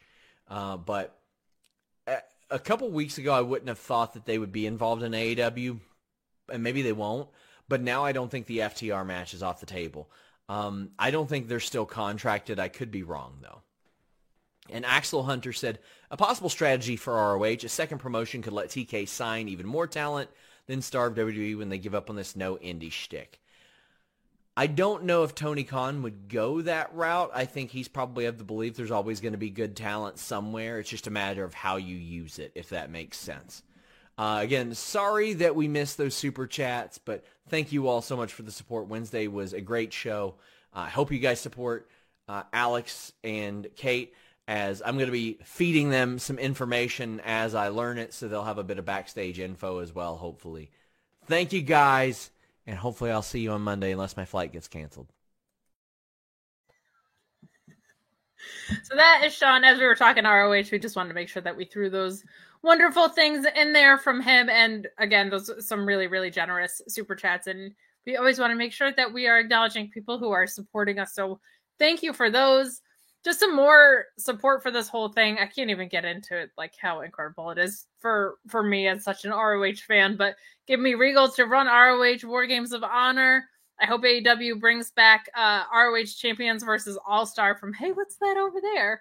As well as saying Samoa Joe versus Hook and Garcia in a Pure Rules match. Like, the possibilities are endless. Yeah. I think Samoa Joe still being out there makes this all the more interesting. He's so interesting because he has ties to Impact and ROH and so many people in AEW because of that. So he can show up anywhere and feel like a big deal. I just want to see that walkaway spot. I also thought he was absolutely brilliant on commentary when he was doing commentary for WWE. And if he was doing talent they're going to figure out a way to. They're going to got to figure out who's going to be on commentary for ROH. Like Samoa Joe heading that up, would be a really cool thing too. I love it. But back to Rampage, guys. Yes. Death Triangle Challenge House of Black, and we get a debut. I did not see coming. I don't think I ever would have predicted. I'm confused a little by it. You can't. But can we before we talk about who the debut was? Alex Abrahantes and his weird like vampire shit. Like he's like going out to trick or treating as a 9-year-old with his hood and his weird makeup, and he's like, House of Black, you talk about how you always win, but we beat you. You only win when you use your tricks or whatever. But you can never beat the 3 of us. And I was like, oh, please tell me, Abrahantes, you're not gonna get in the ring with Buddy Murphy. You're gonna die, and you're just gonna die. And then we get a response promo from House of Black, which was awesome. And then they show up behind them, and they said, when I said the 3 of us, I didn't mean me. We have our own monster. And because they were talking about Penta taking people's arms and stuff. And Penta, that was his whole gimmick in Lucha Underground. Taking people's arms was his whole shtick. He would break people's arms after he beat them and everything. As was Penta Oscuro. Like this character is a revival of that entirely. Exactly. Yeah. So when he says monster, and you've already conjured up Lucha Underground, there's only one monster from Lucha Underground. So when the lights go out, I was like, holy shit, Matanza Cueto! And it was not Matanza Cueto. It was the opposite of Matanza Cueto. It was definitely not what I was expecting. Because Rowan walks out, Eric Redbeard, and I was like, hold up, I need to find, you got to find me video of this job interview. How is Eric Redbeard getting the call for this spot? I think it's going to be fun. God bless him. I think it's so cool that like he has this connection to Brody Lee's home where he can come every now and then and do this thing. But it was completely out of left field. It does not feel like he is related at all to these people. But okay, they're doing a trios match on the buy-in. I'll watch that. Yeah, why not? He's never someone that I felt like was hugely outstanding to me. But I don't think he's ever been in a position where he's had to be, and I don't think he's going to have to be in that position here. So I don't mind it at all. It was probably like a fairly inexpensive contract to get. I think it's a very nice nod to Brody Lee too. I think that's really beautiful. I was just, I mean, out of left field. I like being surprised out of left field. I wish Tony Khan would surprise us out of left field more, but this was well into foul territory of left field, my dude. This was funny. And Abrahantes, yeah, the the dressed up gimmick, I was like, yeah, Lucha Underground was theatrical. That works for me. Master Vinter, Eric Redbeard, I love it. Yeah. Now that Redbeard is in AEW, we need a Buddy Danielson and Redbeard callback. Very well pulled. I appreciate that, but this was really interesting. I certainly did not see it coming in any way, shape, or form. So that's good for them. Good for him.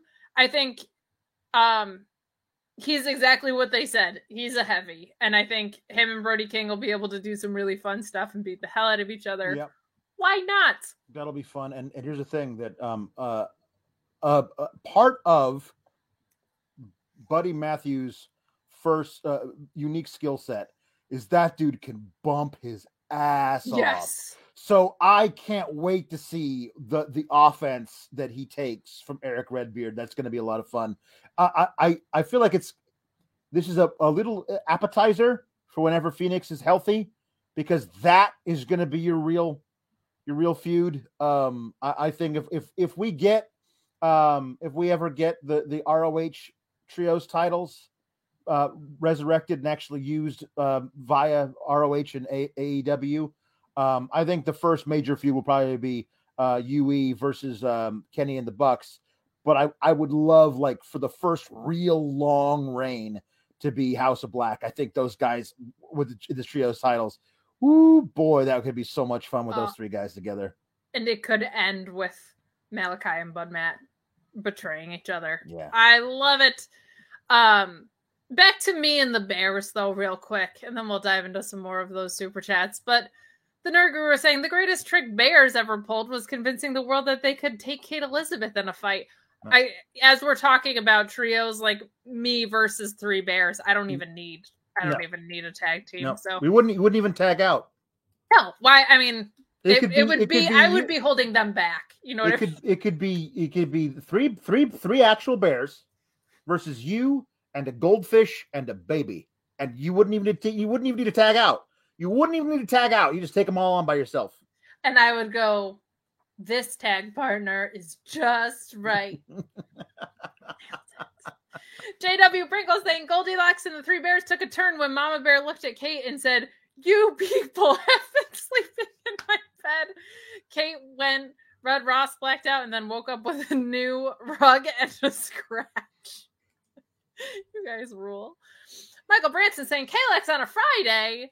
I guess we have been good boys and girls. Alex, lovely as always. Kate, Elizabeth, nice bangs. You got us on Sunday too, buddy. And if you want to torture yourself with a Carmella and Corey review behind the paywall, you can. This is by request on Fightful Select tomorrow night.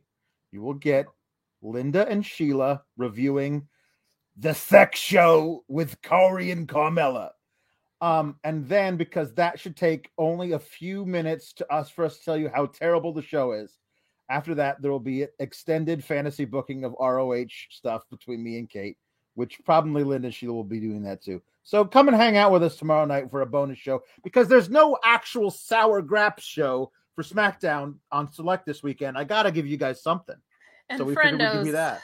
Let me tell you, if it was not by request, we would not be doing it. But going back to the trios that you were booking, Chris Rain said, give me that trios match over the trios match that's on the pay-per-view.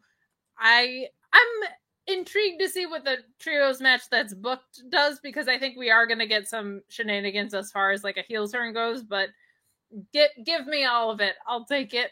Hey, what's that over there saying? I truly believe that House of Black would Old Yeller the Ministry of Darkness. Well played, and I don't disagree. I think you're dead on with that. Brent Lockman saying, as a metalhead, seeing Redbeard is always awesome. Hell yeah. He's in a freaking Amon Amarth video. That's true. Amon Amarth, great live, by the way. They should just get that song. Tony Khan doesn't really like getting licensed music, so I don't see that happening. No. That was sarcastic for all you people. The Nerd Guru was saying for a split second, I thought Wyndham. I don't think I computed it fast enough to view that as a possibility in my head. I just don't see that happening, but I also didn't see Tony Khan just buying ROH, both the library and the promotion happening. So what the hell do I know? Who knows? Real quick, circling back to one final SmackDown super chat. I just Googled Charlotte tapped out, and literally the first title is every tap out from Charlotte Flair. WTF is this company? Do they think their audience is stupid? Yes. Do they think that we're... Never mind. I already know the answer. Yeah, that was from Lord Jackson. JW Pringle chiming in saying, Paul Elizabeth and Mrs. Elizabeth. She's Kathy Elizabeth. She's a Catherine. I'm not. I'm actually just playing Kate. But just some fun Hensler family history for you. Happy Friday, you crazy kids. Both undefeated Bull Canadian Destroyer masters. It's true. My mom, it's a hell of a Canadian Destroyer. And the Nerd Guru saying, well, Rampage kicked all the ass as per usual. SmackDown had a fluke interference win, short women's matches, and has done virtually nothing to interest me in their top feuds, one of which is based on a lie. There's not a lot to disagree with there, except I am excited about Ricochet. That made me very happy. Yeah. Luis saying that he thought it was going to be Demonic Flamita. I didn't even think about that. That would have been a great ROH pull. Yeah. But now we go into the too smart for his own good, limitless Keith Lee versus JD Drake, also known as Big Meaty Men chopping all the meat. Oh my God, I love this match so much. I love JD Drake. And I love Keith Lee, but JD Drake, I don't think it's his due as a worker. I also just love the Wingmen. I find them hilarious. Peter Avalon stole my heart a long time ago. But this match was all sorts of fun. Alex, what did you think of this? Oh, it's fun. I mean, it was longer than I thought it was going to be. Went through the commercial break. But it's really cool to have when you've set up that you have these three behemoths in this ladder match.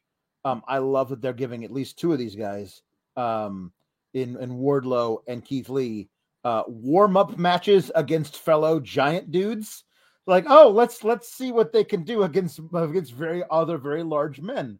And I thought this was good. That finish of putting him basically just like squatting JD Drake in the fall-away slam position, and then putting him, muscling him up onto the shoulders for the Big Bang Catastrophe he is a monster.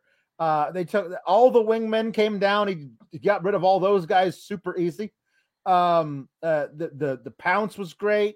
Keith Lee is super special. The thing about Keith Lee is that Keith Lee is Keith Lee. And there's nobody else like him in the whole world, never has been in the ring. And the idea that somebody who is supposedly the greatest wrestling mind in the history of the business would say, no, I don't want you to be this unique, amazing thing. I want you to fit some other mold. I want you to just yell and never actually connect with the audience or speak words. I want you to be this raving animal. And you don't get to do any of your signature moves. I think that's kind of absurd. But for other news, listen to Keith Lee's interview on Talk is Jericho from today, because, oh boy, I'm so glad that this guy doesn't have to be there anymore, because they're letting him be special, which is what he is. And he is featured prominently on all of the posters for the next 4 months of live events. Even if he doesn't win this ladder match, they're strapping a rocket to this guy going forward. I would not be surprised to see him get maybe the All Out or the Full Gear AEW title match. Like they know what they've got. He's really special. I love it. And with them buying ROH, I would be remiss if I did not mention that he and Shane Taylor were the tag team of the Pretty Boys. I don't think they're going to go there this early, but even if they faced each other, my goodness, like how fantastic. And you're right, like in WWE, they took a lot of what made him special away from the character, but they wouldn't even let him yeet people across the ring out after he did it to Adam Cole, and he just yeeted him like 6 rows back into the crowd, which was so much fun. But We have some super chats about this. 24 minutes in and TK isn't messing around. This card and event are going to be crazy. Yeah. I mean, they even said it on commentary. I think Excalibur said, this is like just the fastest hour of wrestling. Like it goes by so quick and you just look up and you're like, oh, it's main event time or whatever. But this one, it was like the pedal was to the metal the whole time. 24 minutes in, you were like, man, there is a lot of juice in this episode and the pay-per-view that's coming up. Mark Losper saying, you know who's great? Keith freaking Lee.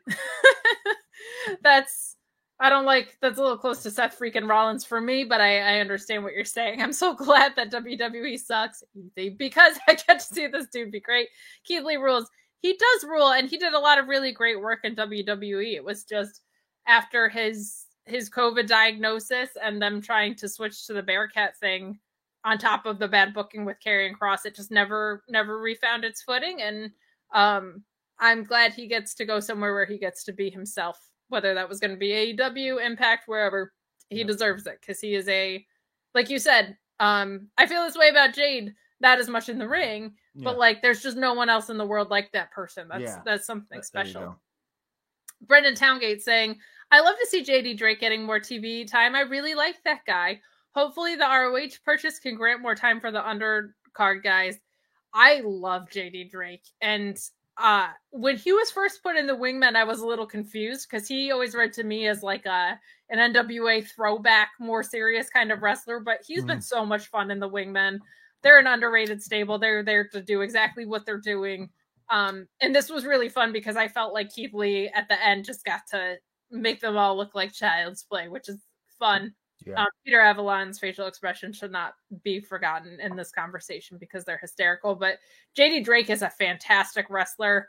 Seek out some of his indie matches too. He had a match with Daniel Garcia at Limitless Wrestling. That is one of the best independent matches ever. So he can do a lot. And it was also fun to see JD Drake in the ring with a bigger opponent. That was just like a fun, different thing that we got to see. Nerd Guru was saying, wow, that Keith Lee guy doesn't look like deadweight to me now, does it? Vince's interview didn't change my opinion of Vincent Kennedy McMahon. Yeah, I haven't watched it. I probably will. But I can't comment on it because I didn't see it. Brendan Towngate also saying, anytime they hype up Lee and Hobbs, I get so excited. Orange Cassidy and Starks too, very excited for the ladder match. That's going to be a different type of ladder match than we've ever seen in AEW and kind of ever, I think. I think that's going to be very, very fun. And Lockman chiming in saying, seeing Lee makes me remember the matches he had in 2017 with Ishii, Walter, and Suzuki. And some of those being possible again brings me pure joy. It should. There's something so interesting with Keith Lee where he's just so wildly likable and so intimidating at the same time. That's such a magical recipe where to me he's like the clearest cut face in the world. Like you want to root for him. You can't help yourself but to want to root for him. But then he's like throwing Isaiah Kennedy 6 miles down the road. You know, it's a very fun combination of ingredients that make up Keith Lee in my opinion. Moving along. Alex, I don't know if you know this about me. I'm actually a fan of the old CM Punk. Did you know that? I did. I don't talk about it a lot, except no, you don't. No. Other than always, all the time. Yep. Even as I try and set aside my markdom, I felt like what he did with Eddie Kingston expanded the parameters of what we thought wrestling matches were on the pay-per-view because they beat the hell out of each other. And now this MJF feud, the way that they've engineered it has felt like something very different than we normally see in wrestling. This promo was hanging right there with that. We got a nice callback to his Punk and Raven feud, which was the last dog collar match that Punk did. Brent Lockman saying, we'll mark out for days if Punk dusts off Miseria Kantari, even if it's just for one night. Fully channel old Punk. We also had people saying that he should bring out the gym shorts again. I even loved him closing this promo by saying, I'm better than you, because that calls back to straight edge means I'm better than you, CM Punk. And it obviously also calls out I'm better than you, and you know it from MJF. Yep. He has slowly really shaking off the rust of the like WWE promo style. I feel like ever since the Eddie Kingston one, and just we're getting closer to that heel turn that's gonna both make me so excited and break my heart at the same time, because it's nice seeing CM Punk liking pro wrestling again. This promo was fantastic, and about 2 weeks ago, this whole feud just took on a completely different texture to me. How did you feel about this promo, and also just like what we've got going on with this? It feels like one of the most compelling stories in wrestling right now to me. Yeah. It does. It really does. It started out. It started out pretty great, but then it got weird with like, the whole like you want to get in Britt's pants segment of the feud, which was a weird, like it was like, oh, is this where we're going with this? I don't want to see this feud if that's what this is, and that feels like so far in the rearview mirror. And I wonder if like the feud had to go down that terrible tangent so that we could right the ship back into this amazing thing that we're in right now. If it was, this feud would have burned up on re-entry or whatever. If we had started so white hot with it, you wouldn't have been able to get this far. It started right after Full Gear. And I was like, there's no way when this thing started, I was like, there's no way you could make this last all the way to Revolution. That's just impossible. And they somehow did it. And it feels perfect. It feels like Sunday is the perfect conclusion of this. All of the chapters have been written except for the final one. And I cannot wait for this match. It's going to kick so much ass. The storytelling, because MJF is a student of the game of the highest order. And he's in there with a guy who knows all of the tricks and will impart the right ones and figure there's going to be new things and old things being called back to, callbacks that are going to be turned on their head. Like there's going to be so many things about this match that's going to be, it's really, really special. And we are going to look back, I think, in 15 years, when we're at the tail end of MJF's prime and going into maybe the end of his career, you look back at this feud and go like, I can't believe how young he was when he like shocked the world with this particular thing. And with Punk coming back after 7 years, like it's so crazy that he came back when he did, and he's here now doing this kind of work. That's amazing. Yeah, I have so much love for this. I love that MJF explained why his actions were what they were, but they don't excuse them in any way. It felt very much like an origin story, and I really love it. We've got some super chats saying, manifest Punk coming out to this fire burns. I love it. This should main event more than any title match. I'm a big believer in the title should close the show, but this does feel like their hottest feud. I think the reason that you're doing Adam versus Adam is because Kenny's coming back during the match. I think the angle coming out of Adam versus Adam is, holy shit, Kenny's back and he hates Adam Cole. Yeah. Like I think that the Adam Cole versus Kenny thing, that's going to take us all the way through to Double or Nothing. It's going to start a new cycle of amazing stories to tell, and I feel like that's why they're probably going to end with that. Wrestling's so fun and cool when it's done right. Brent Lockman saying, wonder if we see Raven Sunday. I thought about that too. Oh my god, you guys are so much fun. I don't want Punk and MJF to ever end. Just a masterpiece every show.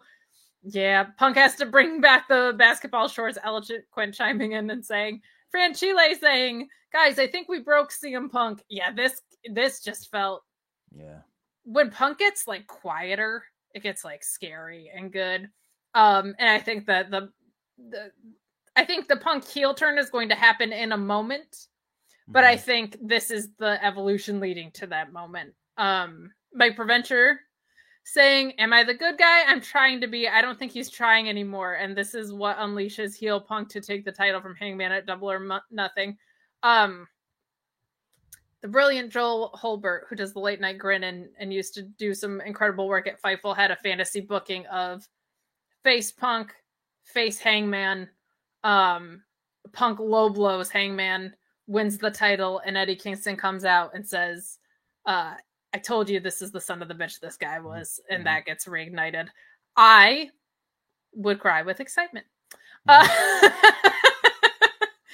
We got a super chat from Mark Quill saying Kate and CM Punk versus MJF in the Bears main event. Yeah, if it's gonna be me and Punk versus MJF in the Bears, like that should main event the show. I'm sorry, Kenny Omega, but I'm bringing live Bears in. So what are you gonna do? We move in to Jade Cargill and Mark Sterling interview. Nerd Guru chiming in and saying Mark Sterling's a terrible lawyer. Worst lawyer in the world. Worst lawyer ever. This was perfectly fine. He's a riot. He really is. Funny. Nerd Guru saying, I like Tay, but I love Jade. Jade should squash her. I think Jade does squash her, and she says, I'm 30-0 or whatever. And then out comes Athena, Tegan Knox, whoever. Maybe. But I think Tay gives her best match as champ. Because I think that right now is AQA. So I think that, like, you know, this should be. I think Tay's been giving she's got a spot on the card in the division that has required her to have a good match. I think. But I love Mark Sterling going. That's why I put a little clause in the contract that Conti's not allowed to touch her until 48 hours before the match, which of course is right now, and that's bad. I'm bad at my job. And Tay comes out of nowhere with a flying kick. I was like, why didn't you make it until 8 hours before the match? Why 48 hours? That doesn't make any sense. And then you announce it on television so everybody can hear? That's ridiculous. That's hysterical. What a terrible lawyer. What a terrible lawyer he is. Circling back on Keith Lee and JD Drake, Chris Reigns had said, I would love to see the Workhorsemen, Drake and Anthony Henry in AEW or ROH. Yeah, Anthony Henry is a hard-hitting son of a bitch. So he would be very fun. That CM Punk promo, too. We have one more super chat coming in saying, I said on Overbooked that Punk turns during this match and goes after Hangman. That promo may be a little more sure. It does seem like we're getting layered Punk for a reason, which makes me very, very happy. But we'll move along to Serena Deeb and Anna Jay did give her best match. For some reason, I thought that was before she became champion. In my head, it was. That's right. Was all screwed up. But yeah, no, she was champion when that was a good match. That was very good. Serena Deeb versus Layla Gray, who we've seen on Dark a few times. And Red Suit Cheetah is back. We got Red Jackson sending in a Humper chat saying, been saying it for months, but I hope the final Deeb and Cheetah match is treated and built as a big deal by AEW. They deserve it. Maybe a pipe dream, but please give them 30 to 45 minutes on Dynamite for an Iron Woman or 2 out of 3 Falls match. I want it. I'm really waiting for them to use Rampage for 1 hour Broadway. That would be very, very fun if they are up for it. But yeah, and we have Mark Lasper saying that Cheetah tweeted, I'm back to kick ass. Well, she beat the ever-living hell out of her. So let's quickly go through this. Serena Deeb versus Layla Gray. No surprise here. Nothing really to talk about in this match, but what Cheetah did after. I don't love this for this spot. I don't love that this is where the Cheetah thing gets reignited. I feel like it contradicts everything that they built out. But what did you think of what happened here? I love that Cheetah's back. But yes. This is not where I would have done it. Agreed. But I mean, and I agree. I think 2 out of 3 falls is good. I think Iron Woman might be better. Half-hour Iron Woman match. And you build it out and be like, okay, top of hour 2, a half-hour Iron Woman match. Like everybody knows when to tune in. This is when we're going to do it. You could do it that way. You can make it the main event for all I care. But the half-hour thing, Iron Woman would be really great to do this for them. She laid in some stiff kendo shots to the face, to Serena Deeb's face. She's gonna come out looking like this. Yeah, she very well might. I like that there's going to be the blow off, and then each of them can go their separate ways, because I think we've seen it enough at this point. But this is what's so great about the potential of having the 2 separate women's divisions that can then intertwine at certain places. You can separate people after they feud for way too long. You can say what you could afterwards happen. All of a sudden, Serena Deeb would show up on ROH and start a program over there, and Hikaru Shida would be on AEW. And then once they wind up back at the same place, you could reignite it for old time's sake for one night only. You know, that could be fun too. Alex, you and I are going over 2 hours, and sorry, Sean, but we've gotten a lot of support, and you guys have been so nice about sending in things about my face, so I appreciate it. We're gonna turn up the heat here. We got a couple more chats about Serena Deeb and the Shida angle, saying Brendan Towngate sooner than expected, but I'm just really happy to see Shida back smacking people with kendo sticks. Please let Shida run a stable. Been preaching that for a long time, buddy. We need a stable. And James Barra saying that, is there a chance of Athena coming to AEW? SRS seems to indicate this isn't as much of a slam dunk as when she left WWE. Thoughts? I feel like they are stupid if they don't do it, but the Impact Knockouts division is really damn good. So I think it might just depend on what Athena wants to do and where she wants to go. Them buying ROH, like, I don't know if that factors into it, but I feel like having more places to go is something that's so great. So I don't know. I think they would be silly to pass on her.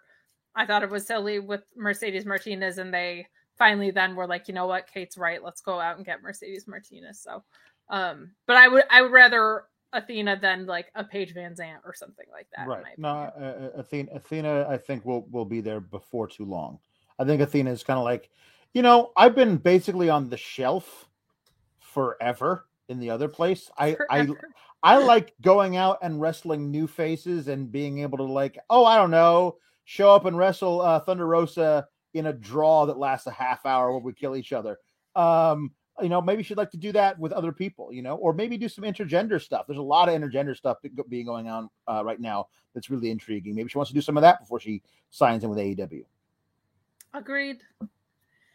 Alex, we get to talk about this Eddie Kingston interview, and it makes me so happy. Mm-hmm. I'm on the TikTok now, okay? I'm like the kids. And I put up a video that was just 3 things Eddie promos that were in Eddie's promos that I was like, these should be viral sounds on TikTok. That video has 30,000 views. And one of the things that I put in there was him going, I want this cake, when he was in catering. Let's talk about peanut butter pie and Eddie Kingston. Chris Reigns unprotected just to say, I love Eddie Kingston in caps. I hear you, buddy. He's like my favorite promo in the game right now alongside Punk. Eddie's just the best, man. Yep. Yeah, he really is. I mean, him and Jericho should be a lot of fun. I feel like they're probably going to prolong this thing, and Jericho's going to win the first match by cheating, and then we'll get another one down the line. And I'm trying to prepare myself for Eddie losing to Chris Jericho on Sunday, you know. But I love this promo. I'm like, hey, Tony, there's a peanut butter pie. There's a peanut butter pie over there in catering with our name on it. What do you say? And I love that. I love that he and Tony are going to go eat peanut butter pie together. That sounds like a blast. I would sign up for that any day of the week. So short and sweet. And then we close out with All Ego Ethan Page versus Christian Cage. Kyle O'Reilly's air guitar is back. Makes me very excited. Chris Reigns saying that I missed the KOR air guitar. We all did, I think. Yeah. I thought this was great. And Ethan Page is such a great promo. I loved what he said going into this match. It was just a reminder of why I don't need Dan Lambert representing him in any way, shape, or form. But him pointing out that he and Christian Cage debuted the same night, and then boasting this Hall of Fame caliber talent in reference to Christian. He said, no. I'm the Hall of Fame caliber talent. I loved that. I thought that was gangbusters. He's a great talker, and this was just a really fun way to close out Rampage. What did you think? Yeah, I love Ethan Page. He's one of those guys. I'm like, this is a dude who, depending on how you're doing ROH, should be the ROH champion for like 6 months. Like if you're not going to do anything really substantial with him on AEW, I get it. It's a very crowded situation, but he's money. He's such a good talker. He's really, really good in the ring. He's got the right size. He's got the right look. Like everything. He's great. Like he's a guy you could build a whole damn company around. Like, I really like it. And I knew going into this match he wasn't going to win it. And it was like, one of those things like, yeah, okay. But he's also very young, and he's going to get his time in the sun. I hope it's one of those things where he's like not forgotten about, especially if they've got 2 shows to run. Like, this is a dude you got to put some effort behind, because he will reward you. He's really, really good. And let's not forget that Josh Alexander is also a free agent, and they had an incredible tag team in the North. So a lot of fun stuff there. Also loved Christian saying before this match that, he's like kind of invented the ladder match basically, which I just loved him calling that back, because I thought that was that's a really important part of his story for real. In a practical way, that's why you have him in the ladder match. Yes. He's probably going to be laying out all the best spots of the match, whether they're for him or somebody else. There's a reason why you have a guy in there to call a ladder match with 6 guys in it. By the way, they said this is the 6th and final entrant. No surprise, no Swerve's going to come out and be number 7 unless they break their own rules. Like, this is the 6 we got. So of these 6, one of them is going to win this thing, as opposed to this. I saw people going, "What if it's Swerve? What if it's Claudio? Like, it's none of them. They'll. I believe both of them will debut at AEW very soon, but it's not going to be in this match. Let's not forget how much they love to surprise us the week after pay-per-view on Dynamite too. That's where Miro showed up. So a lot of fun things happening here. Ethan Page got his American citizenship, so congratulations to him. I don't know why he wanted to give up that free healthcare, but whatever. I'm happy for him if he's happy. But good to see Ethan Page celebrating leaving Canada by fighting a fellow Canadian. Is an A+ super chat from Brent Lockman there. Couple more super chats to round this out. You guys have been so supportive to us all night. We really appreciate it. We had a super chat that came in from, hey, what's that over there? Saying, another AEW trio that I would like to see would be Mox, Eddie, and Homicide, or for Mox, Eddie, and Callahan. Right now, I'm thinking you reform Proud and Powerful with Eddie if you're going trios. You reform that LAX combination from before, but I don't hate any of that. I think Mox and Danielson are going to be starting a stable of their own, though. We have Dan Janoff saying, hearing Amon Amarth getting mentioned on here after seeing Edge wear their shirt on Raw made my metal heart happy. Buddy, my entire adolescence was metal music. I worked at a metal radio station all through college. It warms my heart too. Amon Amarth is amazing in concert. If you haven't seen them, do so. Mark Quill saying to our scarred badass Kate, Alex, and everyone else on our chat tonight, enjoy Revolution Weekend. I bid you adieu, goodbye, and good night. We thank Mark Quill for all of his generosity and being so darn nice on Twitter. He's the best. Alex, you know what time it is? What time is it? Other than for Sean to fire us. Yeah. It's jukebox time, baby. Oh my goodness. Oh my goodness. So this effectively ends the show, but if you're not here on Tuesday nights, what happens is, because NXT isn't great, we end up doing a wheel of impressions, and by we, I mean I have one impression and Alex does the rest, and that has now spilled over into tonight because you guys are so generous. He asked if we can get Wilford Brimley doing the pipe bomb, and because that's you're a long chump, one.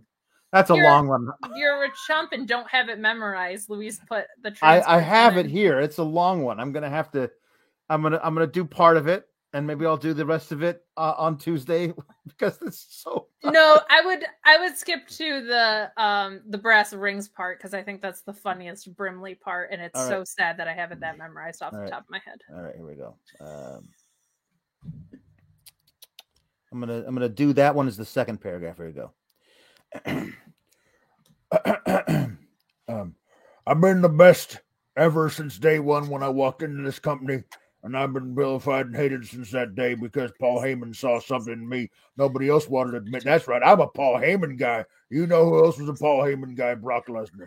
And he's split just like I'm splitting, but the biggest difference between me and Brock is I'm going to live with a WWE Championship. I've grabbed so many of Vince McMahon's brass rings that it's finally dawned on me that just that they're completely imaginary. The only thing that's real is me and the fact that day in and day out for almost 6 years, I have proved everybody in the world that I'm the best on this microphone in that ring, even on commentary. Nobody can touch me. Well, maybe diabetes.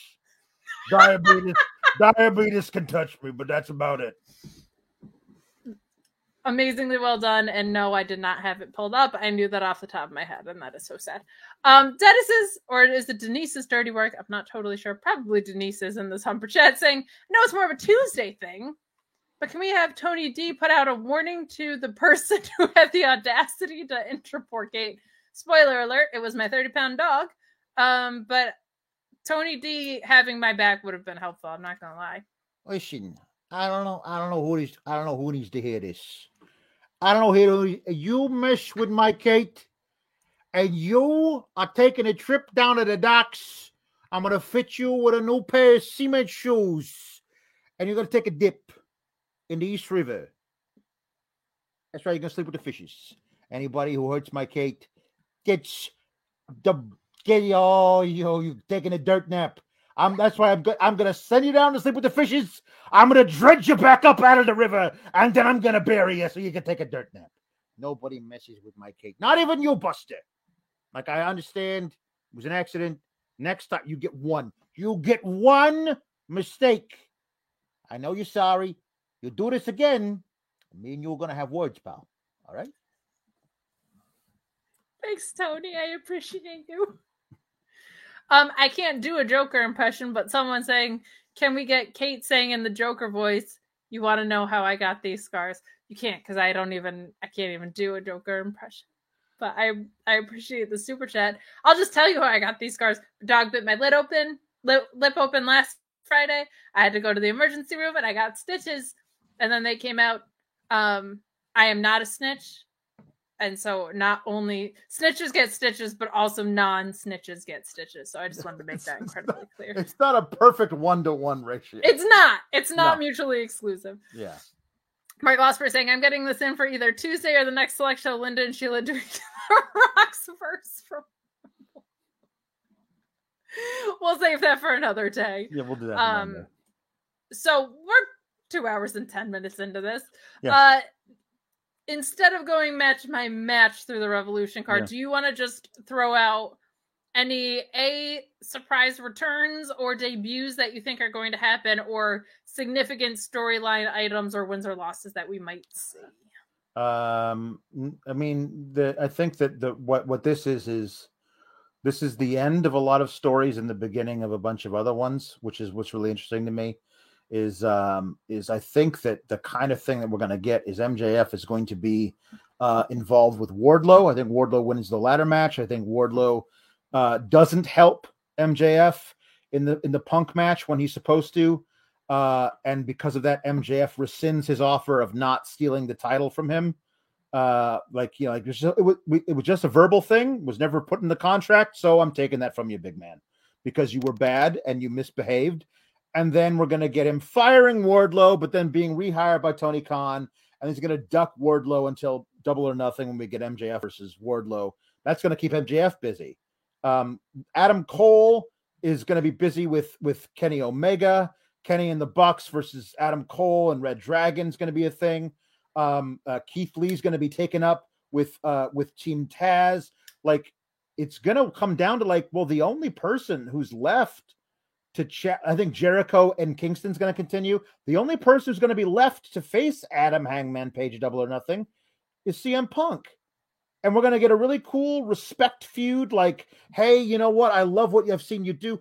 Danielson and Moxley is going to be doing something as well. Sure. That's the only person who's left is going to be Punk. And he'll be like, what? Who? Me? I guess, I suppose. And he'll be this thing. Well, he's going to go into the match thinking he respects Hangman, and he's going to turn on him in the most public way in the biggest show they do, and it's going to break all of our hearts because we're going to love Hangman by that point, mostly because Punk is going to tell us how great Hangman is and what a great champion is. He's the future of the business. What an honor it is for me to have this match. And then he's going to turn on Hangman to become the heel Punk champion, taking us through the whole summer into the fall when they do. His first big pay-per-view defense is going to be at All Out in Chicago. And then who knows what you do there, but the spring is going to be all about, I think, setting up Punk. Who, me? I suppose I'll take this title shot. I mean, I don't deserve it, but all right. And then he's going to completely show himself to be the awful heel Punk that we know. Oh, God. He's so good at that. Yep. For the unfortunate puppy mouth hugs, hope you feel better. Thank you so much, Brent Lockman. A very hard part of this week was how guilty my dog was obviously feeling. It's actually kind of wild how in tune he was. I love that booking. I'm a Punk mark, so of course I do, but I think that's great. A lot of people were saying straight edge kid versus drunk cowboy. I don't even know if you have to go there. I don't mind if you do. But man, just endless possibilities in this company that I think are so fun. I don't know if we get a huge debut. I think if we get a debut, it might be more on the women's side. Maybe Swerve. Like Swerve, I feel like could get in this TNT mess really early if he wanted to. I think you saved Claudio for another time, but I do think he's on his way. So interesting right now. And with ROH now being under their umbrella, like just so many, like you could see CM Punk go back to ROH. How freaking cool is that? Yeah, like, that'd be fun. And Danielson and the Bucks, and of course, like so many possibilities, but a lot of fun. And pro wrestling is a fun thing. So, Alex. Yep. Tomorrow we're doing the silliest thing in the world, and then Sunday we're doing the most fun thing in the world. Yes, both things. Both things are true. So, subscribe to Fightful Select to get those scoops that are coming out of the weekend. Thank you so much to the sponsors of the show, of course, Bluetooth and NordVPN. Tomorrow, again, we're reviewing Corey and Carmella for some god-awful reason. The god-awful reason being that you wonderful, awesome, amazing people have asked us to do it. So we're going to do it, and we'll probably talk some ROH and maybe some AEW if our heart's fancy, and we'll be doing it as Linda and Sheila. If you're familiar with the Tuesday night show, if you're not, they're just two old biddies talking wrestling and rumors. And then Sunday we'll see you on the post show. So Alex, where can they find you? You can find me on the Twitter at Alex Sour Graps. Also, I do stuff on Fightful Select where I review Raw and Smackdown. And then on Tuesdays, it's me and Kate reviewing NXT 2.0, or as I've decided to call it, 2.0 Divas. It's more a reality show than it is a wrestling show at this point. And yeah, tomorrow night should be a lot of fun because I have a Linda costume now that I'll be wearing. Oh my goodness, so much fun. You can find me when I'm not getting mauled by my dog at Miss Kate Fabe on Twitter. You can catch me Tuesdays with the guy next to me, as you just said. Always here Friday with Sean Ross Sapp or Alex when Sean is out. Wednesdays at the Mark Order podcast and some other fun projects that I have coming up that I'm not going to reveal to you until they're ready because I don't like announcements about announcements. I think they're rude. So follow me on Twitter for all of those. Thank you guys so much. We'll see you tomorrow behind the paywall, and we'll see you Sunday at the Revolution Post Show. Have a good night. Be well.